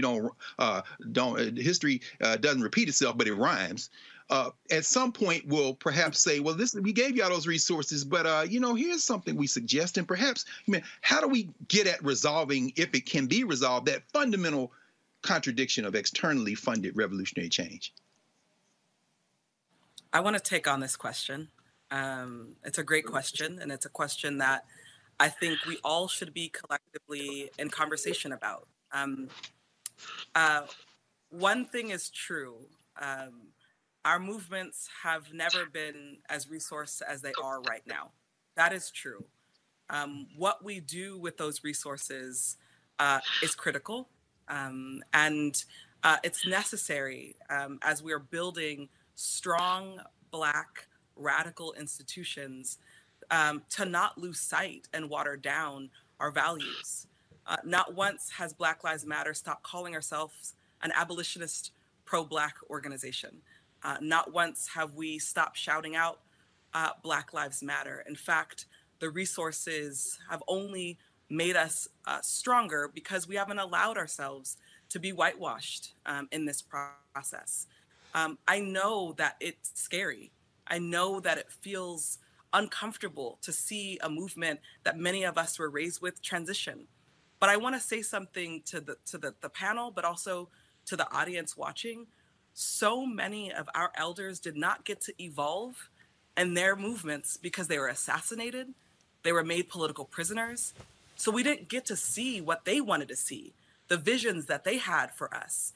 And so I see the work that Black Lives Matter is doing as part of that vision, as part of transforming what our ancestors, what our elders were trying to do. And we're not going to be perfect.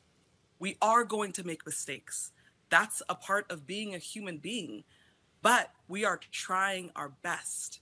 We are trying our best because we believe in Black people. We believe in Black people with all of our heart, with all of our body and soul. It's why we started BLM 8 years ago, because we wanted a space where Black folks could come together and grieve and be free and laugh and be joyful and protest and to hold our government accountable. And so these resources, we should not be scared of them. The Sierra Club, $900 million budget a year. That's their budget. White organizations are more than well-resourced, they're overly resourced. So we shouldn't be scared of the resources. Instead, we should ground ourselves down in our values and our politics and try to imagine where we go and what we do with these resources. And that's my interest. And I think we keep ourselves accountable to each other and we listen to one another as we move this really beautiful and hard struggle together. Uncle Bobby, if you could respond to that same question, your thoughts about that, what Greg Carr asked. Well, I didn't mention earlier when we were talking about this unity that was taking place. I wanted to kind of touch that again. Not long ago, I guess about a week ago, we had a town hall, with many families, close to about 80 families.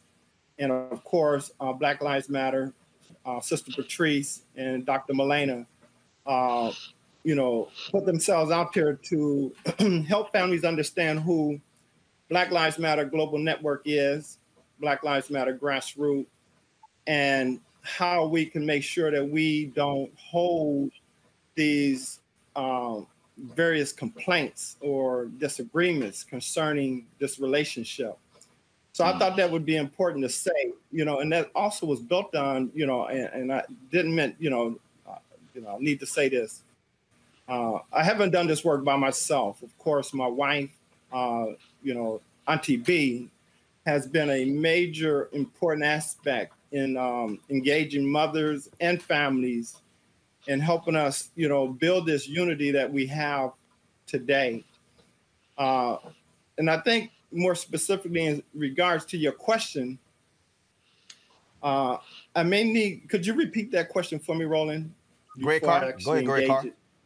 Yeah, Brother Johnson. I mean, and to be very clear, I don't know that there is an answer. Again, this is uncharted territory, but if the cycles we see, whether it be the NAACP absorbing the Niagara movement, whether it be the women's suffrage movement, I mean, you go back through time, the Negro Convention movement, 1830s and 40s, how do we, what are some of your thoughts on how we address the fundamental contradiction of externally funded revolutionary work?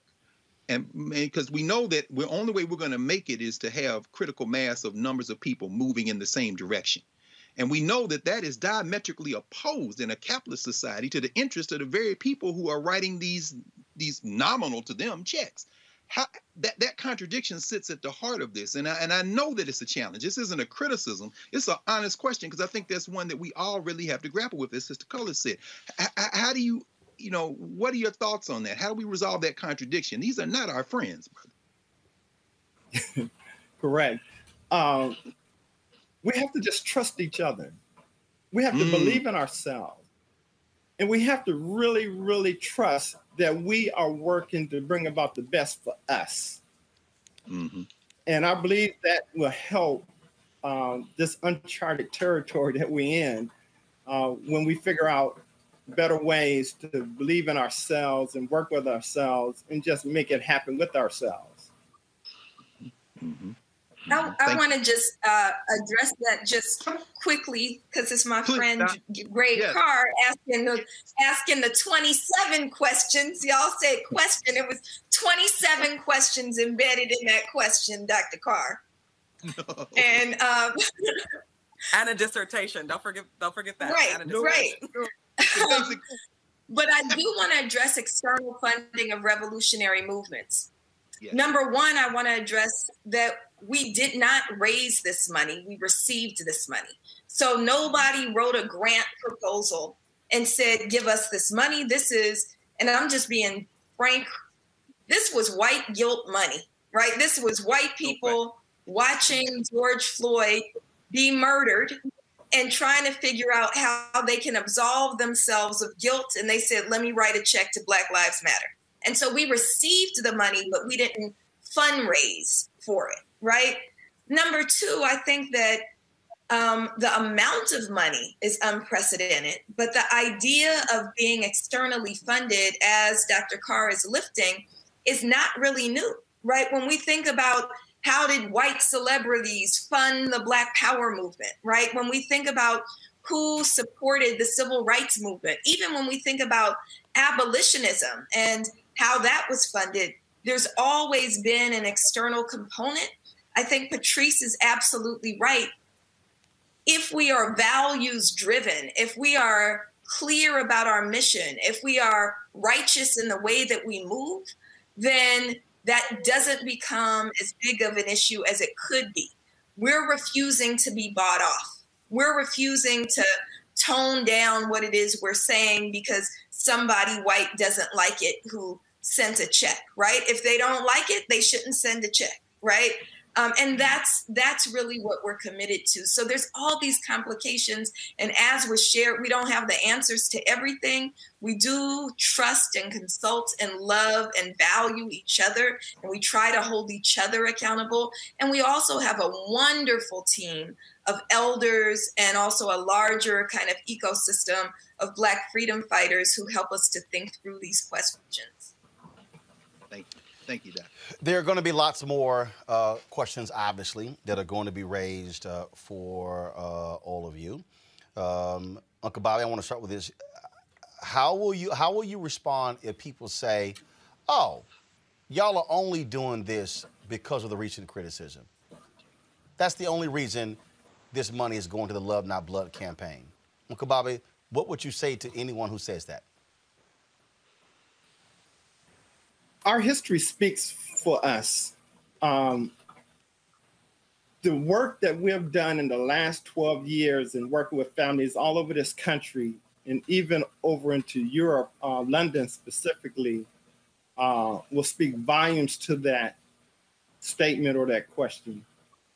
And so our history is the reason why we do what we do and how we do it.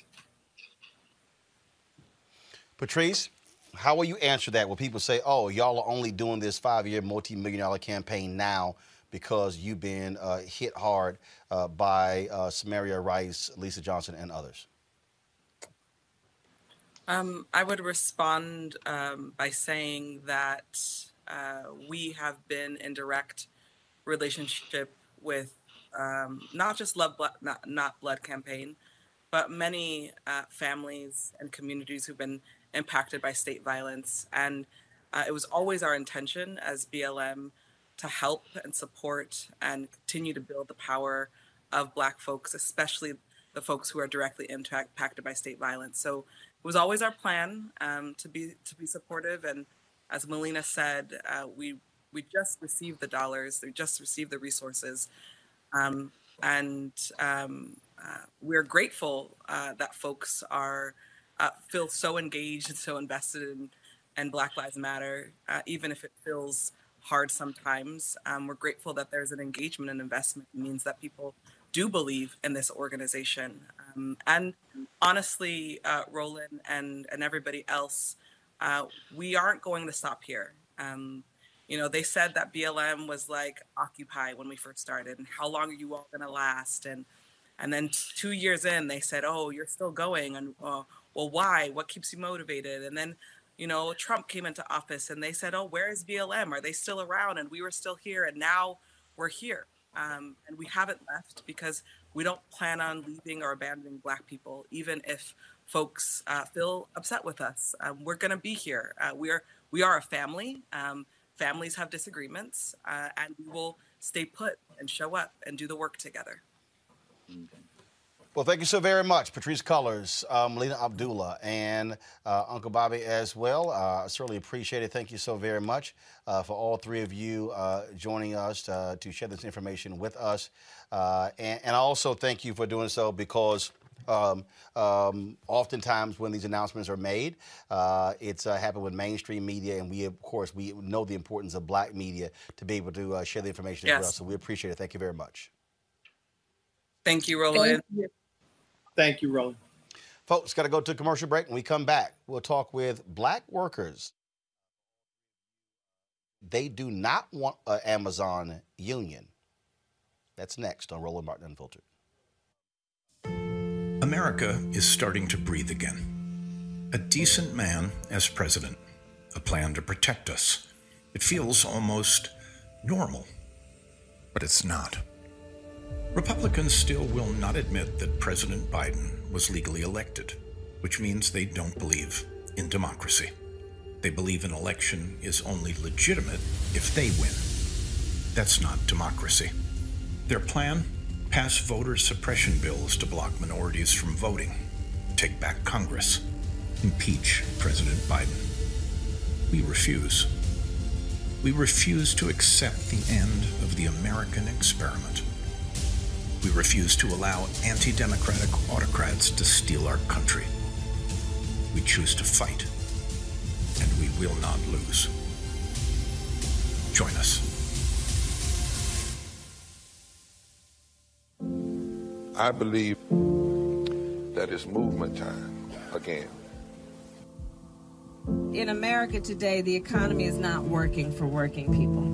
The poor and the needy are being abused. You are the victims of power, and this is the abuse of economic power. I'm 23 years old. I work 3 jobs. Work 7 days a week. No days off. They're paying people pennies on the dollar compared to what they profit, and it is time for this to end. Essential workers have been showing up to work, feeding us, caring for us, delivering goods to us throughout this entire pandemic, and they've been doing it on a measly $7.25 minimum wage. The highest check I ever got was nearly $291. I can't take it no more. You know, the fight for 15 is a lot more than about $15 an hour. This is about a fight for your dignity. We have got to recognize that working people deserve livable wages. And it's long past time for this nation to go to 15 so that moms and dads don't have to choose between asthma inhalers and rent. I'm halfway homeless. The main reason that people end up in their cars is because income does not match housing cost. If I could just only work one job, I could have more time with them. It is time for the owners of Walmart, McDonald's, Dollar General, and other large corporations to get off welfare and pay their workers a living wage. And if you really want to tackle racial equity, you have to raise the minimum wage. We're not just fighting for our families, we're fighting for yours too. We need this. I'm going to fight for it until we get it. I'm not going to give up. We just need all workers to stand up as one nation and just fight together. Families are relying on these salaries, and they must be paid at a minimum $15 an hour. $15 a minimum. Anyone should be making this to be able to stay out of poverty. I can't take it no more. I'm doing this for not only me, but for everybody. We need 15 right now.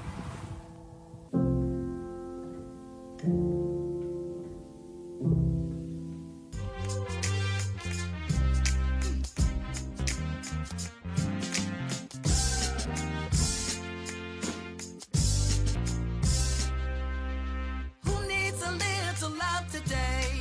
Who needs some love sent their way? Who needs love? Who needs love? Who needs a little love today? Who needs some love sent their way? Who needs love? Who needs love?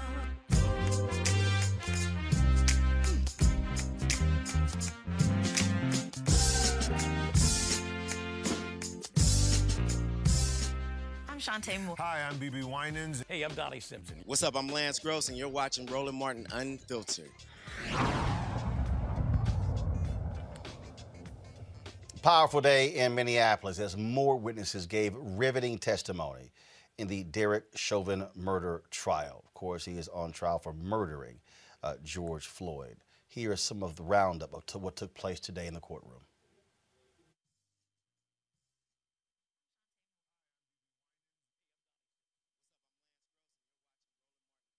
I met Floyd in August of 2017.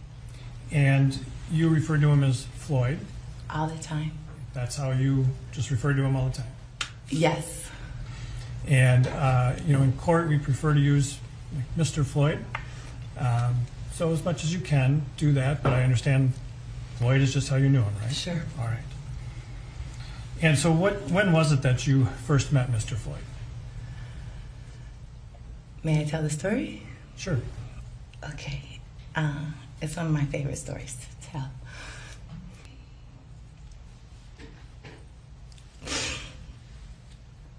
I was pretty upset, and I started kind of fussing in the corner of the lobby. And at one point,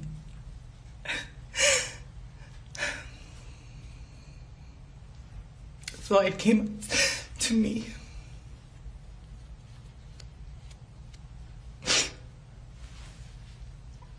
And Floyd has this great, deep Southern voice, raspy. He's like, "Sis, you okay, sis?" And I wasn't okay. I said, "No, I'm just waiting for my son's father." He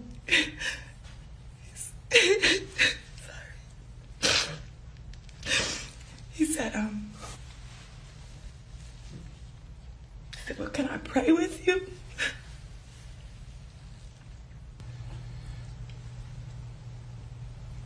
You met Mr. Floyd at Salvation Army. Yes. And then proceeded to maintain a relationship with him.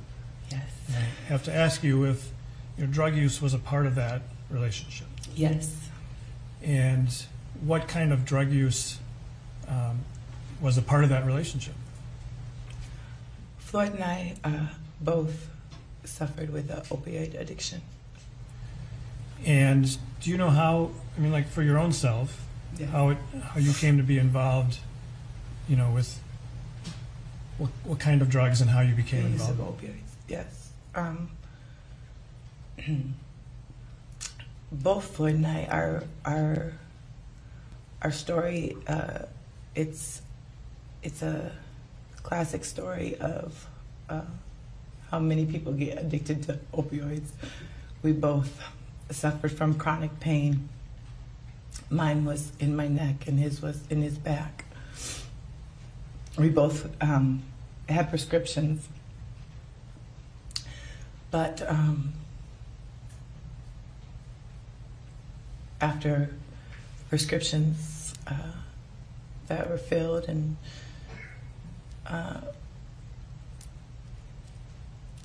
we got addicted and tried really hard to break that addiction many times. Near the patient's head. Okay, so what are you doing there? Placing an iGel airway device. And what is an iGel airway device and what does it do? I place that in their mouth. It goes near the glottic opening to their trachea. Means you can use that BVM, that bag I was talking about, to breathe for them and ventilate them. And why is that important to what you're doing? It's a part of securing their airway to make sure liquid or fluid or vomit or anything doesn't end up in their lungs, and also helps us deliver oxygen and ventilate effectively. And at this point, I assume that you're doing this because he's not breathing. Yes. Okay. Meaning no respirations are happening for him, so you're trying to use your equipment to do that. Is that right? Yes. And what were the medications that were administered to Mr. Floyd? All of them that we would have given. Well, I don't know if it's a long list, but what was the primary purpose? What were you trying to give him? Yeah, epinephrine is like a first line medication when somebody's in cardiac arrest. Okay, so did you give him epinephrine? Yes. And why is that when you say it's a first line for cardiac arrest? What does it do? Helps to restart their heart. Him that I believe the individual to be deceased. I wanted to get off scene, and I would start here in the back. And did you take steps to make that happen? Yeah, we grabbed our stretcher, our poles and canvas, and we were starting to prep to move the patient. And did you have any interaction with the officers in terms of moving the patient? Once we got the poles and canvas, I wanted to get my patient to my rig as quickly as possible so I could begin my resuscitation efforts. He was standing in between the stretcher and where I needed to be. He needed to be eliminated from the situation. Were you trying, you said as quickly as possible. Why were you trying to get things done as quickly as possible? For my patient care. And is timing something important when it comes to someone who's in cardiac arrest? Yes. And why is that?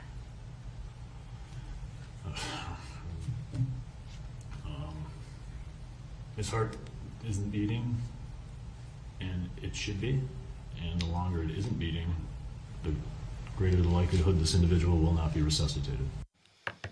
Brittany Lewis, I want to start with you. A lot of people, social media said, man, it's just too painful watching this testimony, but the reality is this is what trials are. This is what happens in trials.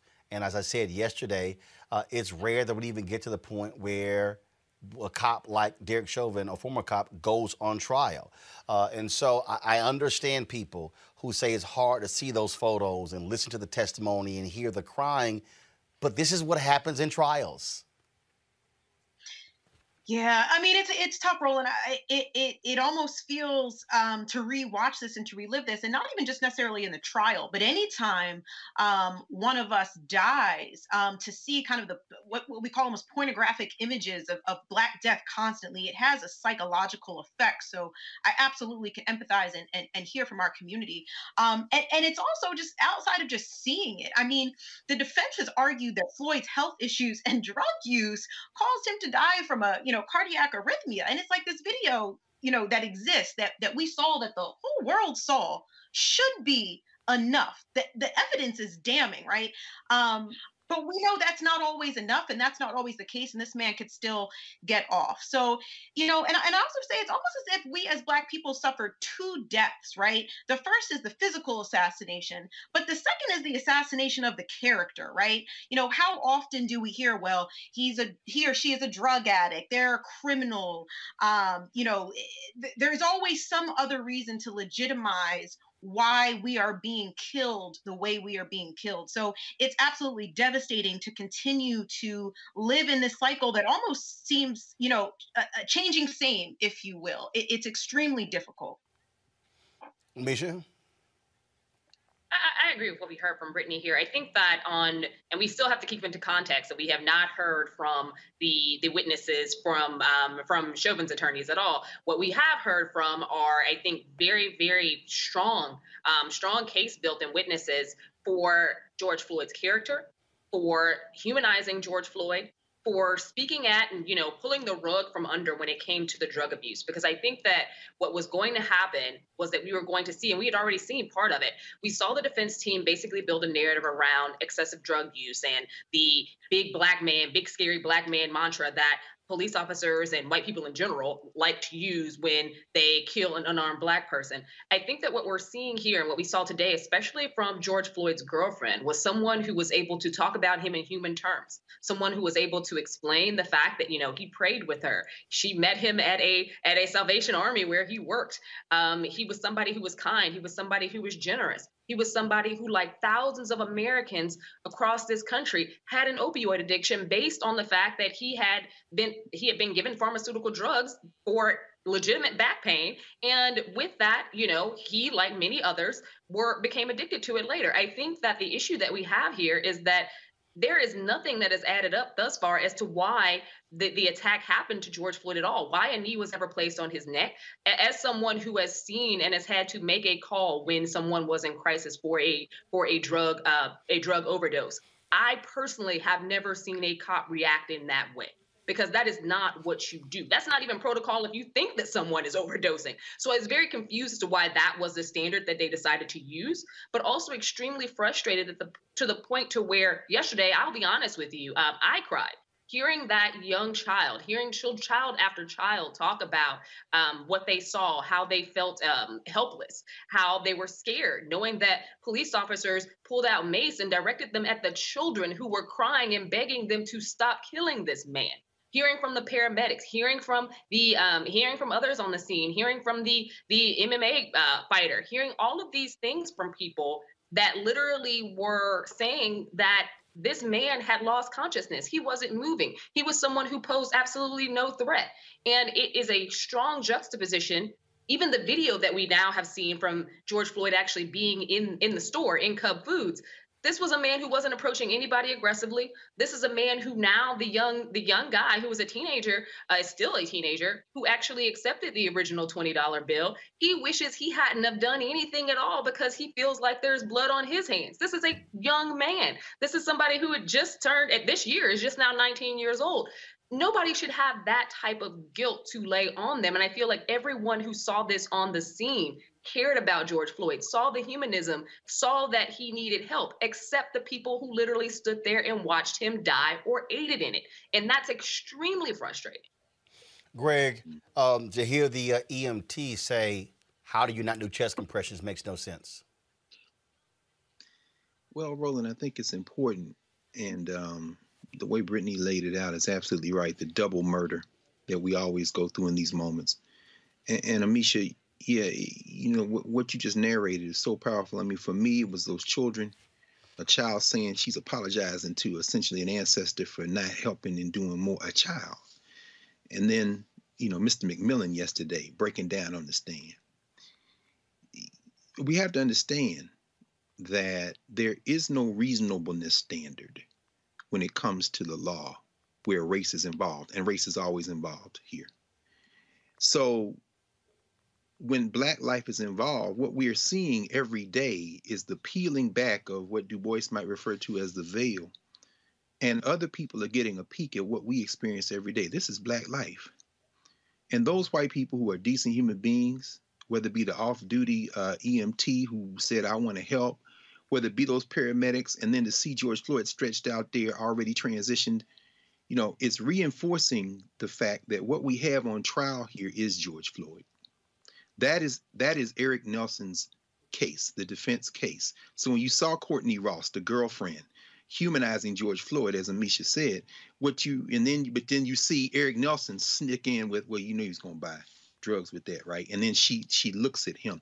See, the idea is, the question that the jury will have to decide is whether a police officer acting in the capacity as a police officer exercised reasonable judgment. But there is no reasonableness clause in a race-based society, which is why those EMTs giving a reasonable answer for EMT may not translate in our ears as reasonable, but what Jerry Blackwell is doing, again, by saying, believe what you see with your eyes, he's trying to make sure that jury stays together and convicts this police officer. But here's where Nelson's case, and we spent about an hour last night in class at the law school with my students there. I'm just listening to them talk about jury selection and this legal strategy, trial strategy. Everybody be clear. Eric Nelson doesn't need 12. He only needs 1. So what he's doing by opening arguments where you introduce the fact that, Ben, he was sitting on a Mercedes-Benz, and then trying to drop in the drug use, every question, leaving some witnesses alone. He is talking to 1, 2, maybe 3 jurors on that jury, because all he needs is reasonable doubt. And reasonable doubt exists in a race-based society when you put your reasonableness under the veneer of whiteness and exchange places with that murderer sitting in that courtroom. That is the whole end game of this thing. While we all looking like, oh my God, he looking like, I just need you, maybe you. I'm talking to you. Now y'all go out there. This is a dangerous, dangerous, dangerous case we're watching right now. And folks, don't forget, we're live streaming every single day the Derek Chauvin murder trial of George Floyd. So just simply go to our YouTube channel or Facebook page or Twitter page to see that. Let's go now to Alabama, where efforts to unionize Amazon employees started last summer when a few employees retail, wholesale, and department store union. Months of protesting, unfair working conditions, and Amazon's poor COVID response led to an historic vote on Monday. The voting period for workers looking to form a union at the Amazon Fulfillment Center in Bessemer, Alabama. It ended, and the results are still not in. The vote is not as cut and dried as you would think. Of course, we had Reverend Dr. William J. Barber on, who said there are 5,500 out of the 6,000 employees are black. Joining us now are 3 Amazon employees who voted against unionizing, William and Lavanette Stokes, as well as J.C. Thompson. Folks, welcome to Roland Martin Unfiltered. Good afternoon. Good evening. How are you? Doing great. I see all 3 of you are wearing your Divine 9 gear, a.k.a. Sigma and Kappa. So I'll start with J.C. first. Why vote against the union? Well, first of all, thank you for having us. Number one, I don't really think that this union will serve Amazon best at its current state. I've done a lot of research, extensive research with this particular union, and the last contract that they negotiated for their employees that they represented was 30 cents over 5 years. So I can do that myself. So that's kind of where I want to hang my head at. I mean, I'm not. It just doesn't make any sense. William? For me, it's just the fact that Amazon is not the monster that they've been created out to be. I think that a lot of the things that are going on in Amazon are really just not people being true to themselves. And then, like he said, this union here is one of the worst unions that are out there. When you Lavinette, when you hear when William says that people are not being true to themselves, we've heard stories of individuals who have been working conditions and COVID, things along those lines. We've heard others there in Alabama who say that unfair labor practices. Do you disagree with what others are saying about what's happening at the plant there in Bessemer, Alabama? Yes, I do disagree. A person's perception is their reality. The experiences that they've had here at BHM1 may differ altogether different from what we've experienced. I know that this is a new plant. It has growing pains, just like a brand new baby. The baby is a year old. It can talk, but it is not as knowledgeable or independent as a 5-year-old. And I think a lot of things are constantly changing. Is it a perfect plant? No, it's not. But if you equate what you get to the positives versus the negatives, the positives totally outweigh the negatives. And so when you say that the positive outweigh the negatives, and so the three of you believe that there should not be a union, you should not have collective bargaining, and that each individual employee should be left up to their own device to negotiate any increase in salary, benefits, and things along those lines, correct? Well, what I believe is that what we have at Amazon now is far better than what the union can give us. The benefit package we have is great. You know, a lot of the things that are being said are things that are not factual. So as far as things like I've heard things about, we only get 5 minutes for bathroom breaks. I mean, that's just crazy. It's just not true. That's just not factual.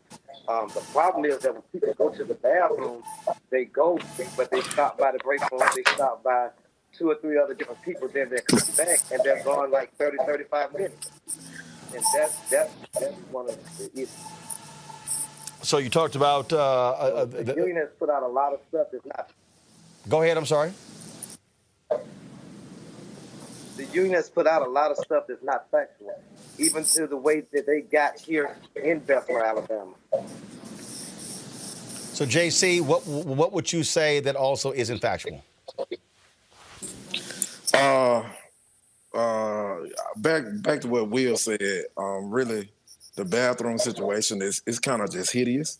What you got to realize is, Roland, that we're dealing with individuals. This is their first real job. They're 19 to 25 years old, so they are not at the level as my 2 other colleagues are. They don't have mortgages. Most of them stay with their parents, and so who wouldn't sign a union card if they say, "Hey, I can get you $25. Who wouldn't sign a card? I would, without knowing, what that entails. I have a family. I've been married 20 years. Both of my children now have cars in their mouths, braces, because of Amazon, because of those benefits that I was able to get day one. Amazon puts $2,000 on your health spending account. You don't have to do anything. They put that on there for us. So the benefits are impeccable. So I don't, it's as my colleague said, we're only a year old. We are not perfect. There are things that definitely need to change, and we are holding out our leadership feet to the fire for those things to change. But the things that are out there now are just so outrageous. It's ridiculous. Nobody is urinating in bottles. Nobody is following people to the bathroom. The police are not out there to make sure that the union people don't have, can't say anything to us. All of that is untrue. All of that is untrue. We've had security since July. And the reason that we have security, that's a policy of Amazon. We're not the only Amazon that has security. All of our facilities have security. So all of that stuff is just untrue. Lavinette, go ahead. You were commenting. Yes, I can piggyback off of JC and the things that William have said. Yes, there is mechanisms that are in place as people are saying that they are being tracked. It's a computer software program that monitors how you are productive, because we are a fulfillment center. And if you leave your station, it's tracking if you are actually inactive working, or if you are in a passive state, which would be the situation if you left to go to the restroom. And unbeknownst to most people, Amazon gives you 30 minutes. Yes, there is a tracking, but it's not tracking to where they're holding your gavel over your head and saying that you're gone for 30 minutes or 40 minutes. The problem is the gross negligence of having that privilege to just walk off. You don't have to. I know I only can speak from the shift that I work on. You don't have to go and tell a manager that I'm going to the restroom, I'll be right back. You can leave your station independently, go to the restroom, stop and get you something to drink, talk to someone, to use your phone to check on your children, and then come back to your station. You are given 30 minutes of time before they start tracking that time. You're giving 2 30-minute breaks during your 12-hour period, plus an additional one after that. So you're actually getting 3 in a 12-hour period. And what they're remiss in saying is that when you garner employment from Amazon, you were given the privilege of selecting the shift that you wanted to work on. You could work on a 4-day shift, 5-day shift, or a weekend shift. And each one of those comes with a shift differential. If you work the weekend shift, you're paid more than if you work the 8 to 5 shift or 5 days a week. We happen to work the Sunday through Wednesday shift with a MET day on Thursday, which means that we choose, they can ask us to come in to work and you don't have to, because they give you personal time off, unpaid time off, as well as vacation time that you garner weekly. It's accumulated weekly. And I know for William and I have 30 hours in each one of those areas, and I can take off whenever I like. And I choose to keep mine collecting. Like we're here tonight. This is voluntarily. They offered extra time and we came in to get it. We're trying to secure our bags for whatever reasons that we desire. And so we are here. And I'm a 52-year-old worker, and I've always worked in public education and retired as a teacher. So I've never worked in a factory capacity until the pandemic came and situations changed to where I had to find other means to be able to support my responsibilities in our household. And I chose Amazon because I saw it was a vehicle for me not only to be able to garner a job, but I would be able to in the future use the skills that I've already been educated to do. Panelists, any questions from Amisha, Greg, or Brittany? I have a question. It's great to hear from you all. I feel like obviously we've heard a lot about not only what's going on in Bessemer, but also movements across the country in terms of building union capacity for Amazon. What do you say, and do you feel that the beliefs you've expressed tonight are shared by the others who are in your plant and who are in many cases out protesting as you speak? There are a lot of people have the same sentiment as we do. On my shift, my husband is very instrumental in having a relationship with a lot of the youth that are in their 18 to 25. And he has a plethora of people that were willing to rally for the opposition to having a union. And it just never had a groundswell because I think we kind of started a little bit too late, but there are a lot of people that feel the same way as we do. We have enough mechanisms in place in Amazon where we don't need a union. We get a 55-cent raise every 6 months in Amazon, not the one that JC mentioned that they bargained for 35 cents for a whole year over a period of time. We get that every month. You don't have to ask for it on that exact date that 6 months expires. You get that additional raise, and you can see it in your next weekly paycheck. Yeah, and also, I think a lot of it is politically. Oh, go ahead. I think it was Greg Carr with the question. Greg, go ahead. No, Jeff wanted to make a point. I don't even want to interrupt him unless you run out of time, Roland. Jeff, go ahead. JC, go ahead. JC, go ahead. Oh, I'm sorry.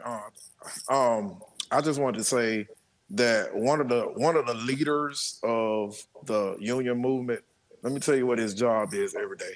His job is to sit in a chair, watch the thermal camera to make sure temperatures are correct. He sits. Notice I said he sits. Other people are standing. Other people are working. Other people are doing physical activities and his job is to sit in a chair for 10 hours to look at the thermal camera to make sure that everybody's temperature is good. So, yeah. Thank you, brother. I appreciate that. I just wanted, so far, I mean, if they're close to 6,000 workers in that plant, right? So I have a lot of questions, but I'm just going to limit this to one. The National Labor Relations Board told Amazon they couldn't put cameras in. They are to monitor the ballot box. They are everywhere in the world, and we know globally, anti-collective bargaining. I'll just make why do you think Amazon is fighting so hard against collective bargaining? Forget the type of union, forget the nature of unions, forget intra-union issues and reform. Why are they working so hard all over the world to prevent collective? What y'all think? You want to take that? Me personally, as a business owner, I would feel. You're breaking up. We can barely. I think he's having some technical. Yeah. William, we can barely hear you. Yeah, I'll take. Okay. I'll go. You got it, William? Okay, go ahead, Jeff. Okay. Are they really fighting that hard, or are they? Is it propaganda? Is it? Because here's the thing. Here's my issue. My issue is where was all the press when we opened a year ago, when Amazon immediately became the largest employer in an underpoverished city of Bessemer? Where were all the politicians? Where were they then? Is it really about us, or is it really about the 5,800 employees that will have to pay $9.25 a week, which is almost $3 million a year?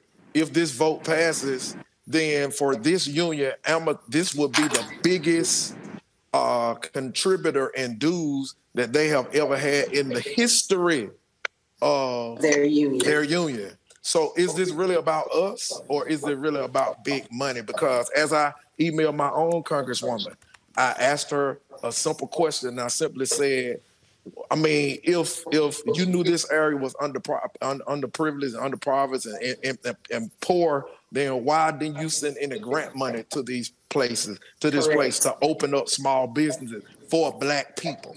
If Black Lives Matter, because here's the thing: everybody talking about Black Lives Matter. Does it only matter when I side with what the Black lives say I need to side with, or does my life matter because I understand how companies work? I say this about Jeff Bezos. He's the richest man in the world.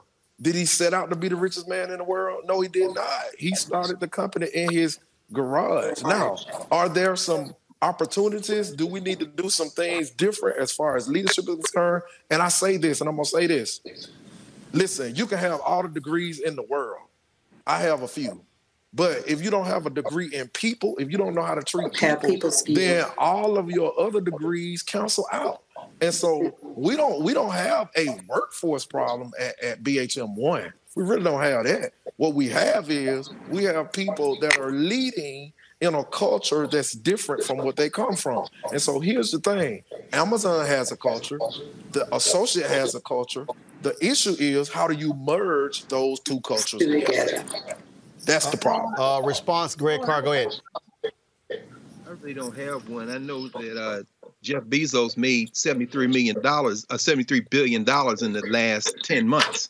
And the billionaire in this country made $1 trillion. I know that Amazon is staunchly anti-collective bargaining. And regardless of the politics of unions, we all know that that's bad. We also know that collective bargaining has been the only thing that has allowed workers to get collective rights. I absolutely understand what you're saying, and I absolutely understand that in Bessemer, that's double the minimum wage in Alabama. I also know that $15 an hour is less than what the manufacturing jobs that used to be in Bessemer outside of Birmingham used to pay, and that Amazon can afford to give y'all double or quadruple, and that you won't get it without collective bargaining, and that there is no we. When you say we, you simply mean everybody working in the plant, because there's no collective mechanism to improve. So, I mean, I wasn't, but I didn't want to get into that. I just wanted to know what you all, why y'all fight But so that's hard. Oh, but that's true, bro. But that's You don't have, definitely but that's not true. true. That's not true. you don't have That's an not true. organization. Amazon, That's not true. Amazon is taking When the That's not advantage employees here of wanted to go people investment. from get paid every And 2 Amazon- weeks. Wait, hold on. Amisha, hold on. William, go ahead. William, go When ahead. the employees here were complaining about getting paid every 2 weeks and wanted to go to get it paid, it was put in motion through the employees to management. And guess what? A month and a half, 2 months later, we went to weekly pay. So things can happen in here in Amazon when we decide that we want to do these things and band together and do it. We don't need a union to do that. I don't have to. When I had my issues with Amazon, as far as a situation I had with a manager and everything, I went to that manager, didn't get the result I needed. So I went to upper management. The case was they were going to suspend me or whatever. But however, they didn't, because we have a grievance process where even if you are accused of something, they don't just fire you. You have a right to appeal whatever decision you have. And if you don't like that appeal, you go to the next appealing process. So basically, everything that you guys telling me is doing, you can do right now for me, I can do for myself. I can. Correct. We as people, employees here, can do for ourselves. Correct. Right. And Right, then, by and, yourself. and the other thing is that everybody, all these politicians and all these people that are speaking up and everything, none of them have come to Amazon and talked to everybody. They only talk to what the union wants them to talk to. They only get one Right. time. Squeaky wheels. You cannot understand a book with just reading the first and the last chapter without getting the middle context. And some of the problems that are going on are just people not being true to themselves. And I keep saying this. Black Lives Matter, they wanted to really help us and everything, but they could have done, instead of just getting on this political bandwagon, get a program started to teach our young people how to come to work, how to come to work, dress to work, and not dress for a social party. Because that's a lot of the problems that goes on. It's not Amazon. I want to give Brittany an opportunity to ask a question. Brittany, are you there? Yeah, I'm here. So I guess the thing that I'm thinking about, right, is Bezos has gotten $73 billion richer during the pandemic alone. This man is worth upwards of $180 billion. A worker making the $15 minimum wage would need to work full time for 5.7 million years and need to not spend a dime of that money. Do you think your physical activities, your labor, right? Because you were talking earlier that somebody was just watching a clock. And when we want to talk about what Bezos does, well, it's not that grueling labor that's going day in and day out. You think that labor is only worth $15 an hour, maybe a little more in some perks, and not the hundreds of millions of dollars in products they sell and the billions of dollars that they're making? That's my first question. And then my second thought is this narrative that they keep spinning that, oh, he just pulled himself by the bootstraps to create Amazon, so he deserves all this money. First off, Jeff Bezos got a $250K start from his parents to be able to create that company. Second off, the reason why we have all of these issues where there aren't jobs in these communities has a long historical context related to capitalist life, like Bezos, which is why they don't want the union to happen in the first place. So I'm ranting at this point. I have a lot to say, but going back to my question, do you believe that your labor, right, that physical grueling labor, that labor is only worth $15 an hour in perks and not the hundreds of millions of dollars that they sell and the billions of dollars in profit that they're making? I need one person to answer that. Who All wants right, to take it? I got it. Let me get it. First of all, I believe I'm worth $1 million an hour. But is that reality? Is that realistic? Come on, let's just be honest. No, I don't know anybody that makes enough money. That's why we continue to come to work. Now, I will say this: is Amazon physically challenging? Yes, it is. It is not for everybody. It is not for a person that has physical challenges. It is not for a person that does not like to move. But did Amazon come for me, or did I send for Amazon? I filled out the application. I read through. I signed documents to say I could do this, I could lift this, that I could stand for a certain amount of. They did not recruit me. I filled out the application. So my thing is this: when we talk about Jeff Bezos' wealth, here's the thing. How did he make $70 billion last year? You know why he made $70 billion last year? Because we were all at home quarantined and couldn't go no damn well. That's how he made his money, because everybody was clicking, and they couldn't go anywhere. So is that his fault? That's the point. They worked the shit out of his that. To piggyback off what Jeff is saying. No, they didn't work. They didn't work the shit out of me, because I only work 4 days a week. That's right. All right. Yeah, I work 40 hours a week, 10 hours. And secondly, okay, so I own a restaurant. I own a restaurant. My restaurant closed down during the pandemic. I came to Amazon, but during the time I owned my restaurant, I paid my employees. I found out what the average wage or cashier was getting. And here it was $8 to $9 an hour. I paid my cashiers $10 and $11 an hour. Even when my restaurant first started, I was barely making $20,000 a month, enough to cover inventory and pay them, and maybe put $2 in my pocket. A year later, when my restaurant is getting $60,000 and $70,000, and I can actually put some in my pocket and to, afford to do some things for my family. Now, because I made that money, I'm supposed to go and overpay my workers. What I can do is give them a bonus, to show my appreciation. What I can do is do other things to show my appreciation. But I don't have to overpay. And I'm not saying that Amazon is overpaying us. Would everybody like a raise? Sure, you would like a raise on your job. Everybody always want a raise. No question. But I think the problem is we started looking at what Jeff Bezos is making and what he's doing, and not looking at the fact of what it took to get to those things. And then it's not just the bottom wages. The hourly workers are the entry-level position to get into the Amazon Corporation. But once you get in there, the possibilities are endless. Just last night, I talked with an AM. Someone started as a level 1 employee, just like we are. And within 6 months, that person is already gone, and she's a L4 manager in the Amazon Corporation.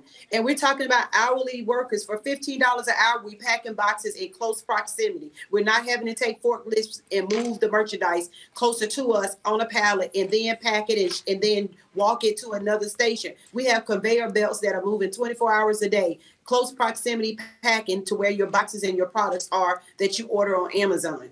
And we're talking about a job that is not a specialty job. It's a job that does not require a lot of skills to be able to look at the screen, reach across and grab the products and pack them in the box and send them on their merry way. But the beauty of what's in Amazon is as you matriculate through the ranks, the pay increases tremendously. The options increase tremendously. But for $15 an hour, and that's the beginning on the shift. There's some that make more based on the shift that they selected. And we're talking about, just like JC said, these people did not come and bring you into Amazon. You meandered into Amazon wanting to get a piece of the pie. And you took on the responsibilities. You selected your hours, you selected your shift, you selected everything that goes with that job. You signed the papers. They told us over and over again that this was a job that you would be standing for long periods of time. If you knew you had back problems before you came to Amazon, you shouldn't be here. 65-year-old person, this is probably not the job for them. I'm 52 years old and physically fit. I don't have any issues with working at Amazon because I matriculated pretty fast from a direct role because I was a fast packer to an indirect role, which is what I've been in since I've been there after about a month or so. But we're talking about people that are going and they're complaining and are documenting the issues and concerns they are having and taking a lot of them out of context. Are there some people that are having issues and some things have happened or they may have not gotten their money through pandemic, but it was not intentional? And just like with any company, as everyone else has said, it has issues. But what company does not have issues? All right, folks, we certainly will be awaiting the final tally of the union vote. We certainly appreciate it. Thank you so very much. Thank you for having us. Thank you. Right, thanks a lot. Greg, I think you were trying to say something there. Greg, go ahead. It's heartbreaking, brother. It's heartbreaking. I mean, when you read, there's a brand new book out called Fulfillment. By a reporter who talks about everything from the fact that Amazon comes in these little towns where the economy has been pancaked Brittany was absolutely correct about that. As a result of the political economy, particularly in those southern states where they say they are at-will states. They're not at-will states. They are at indentured states.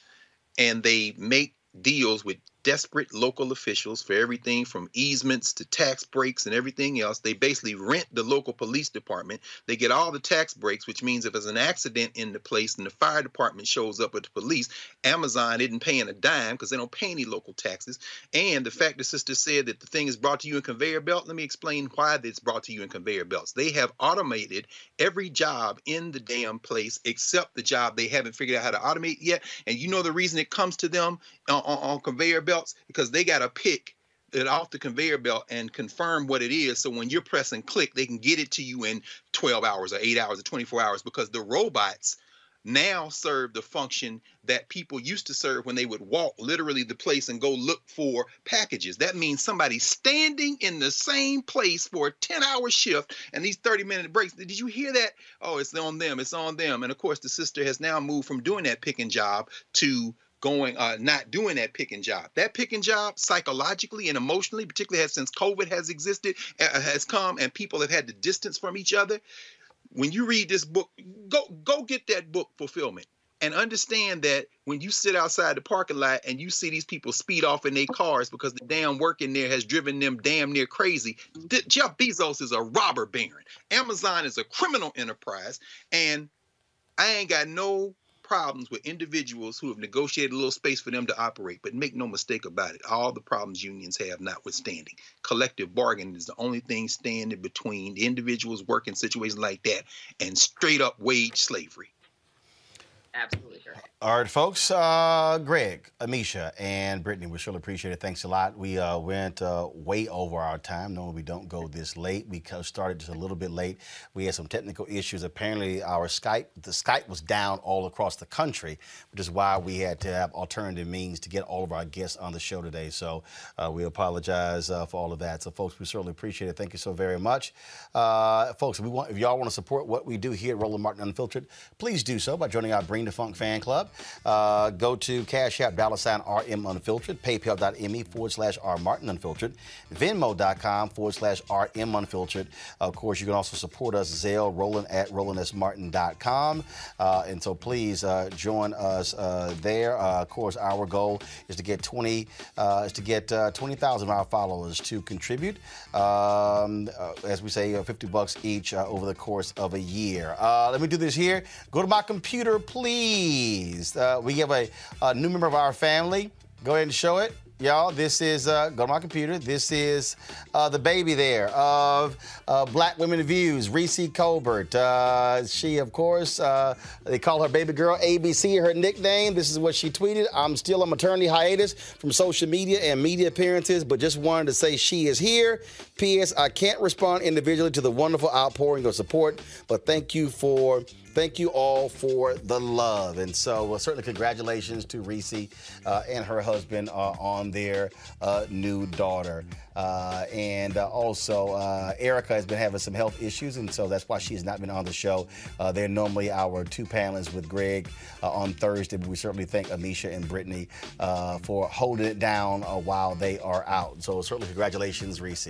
All right, folks, that's it. Y'all take care. I'll see y'all guys tomorrow. Holla!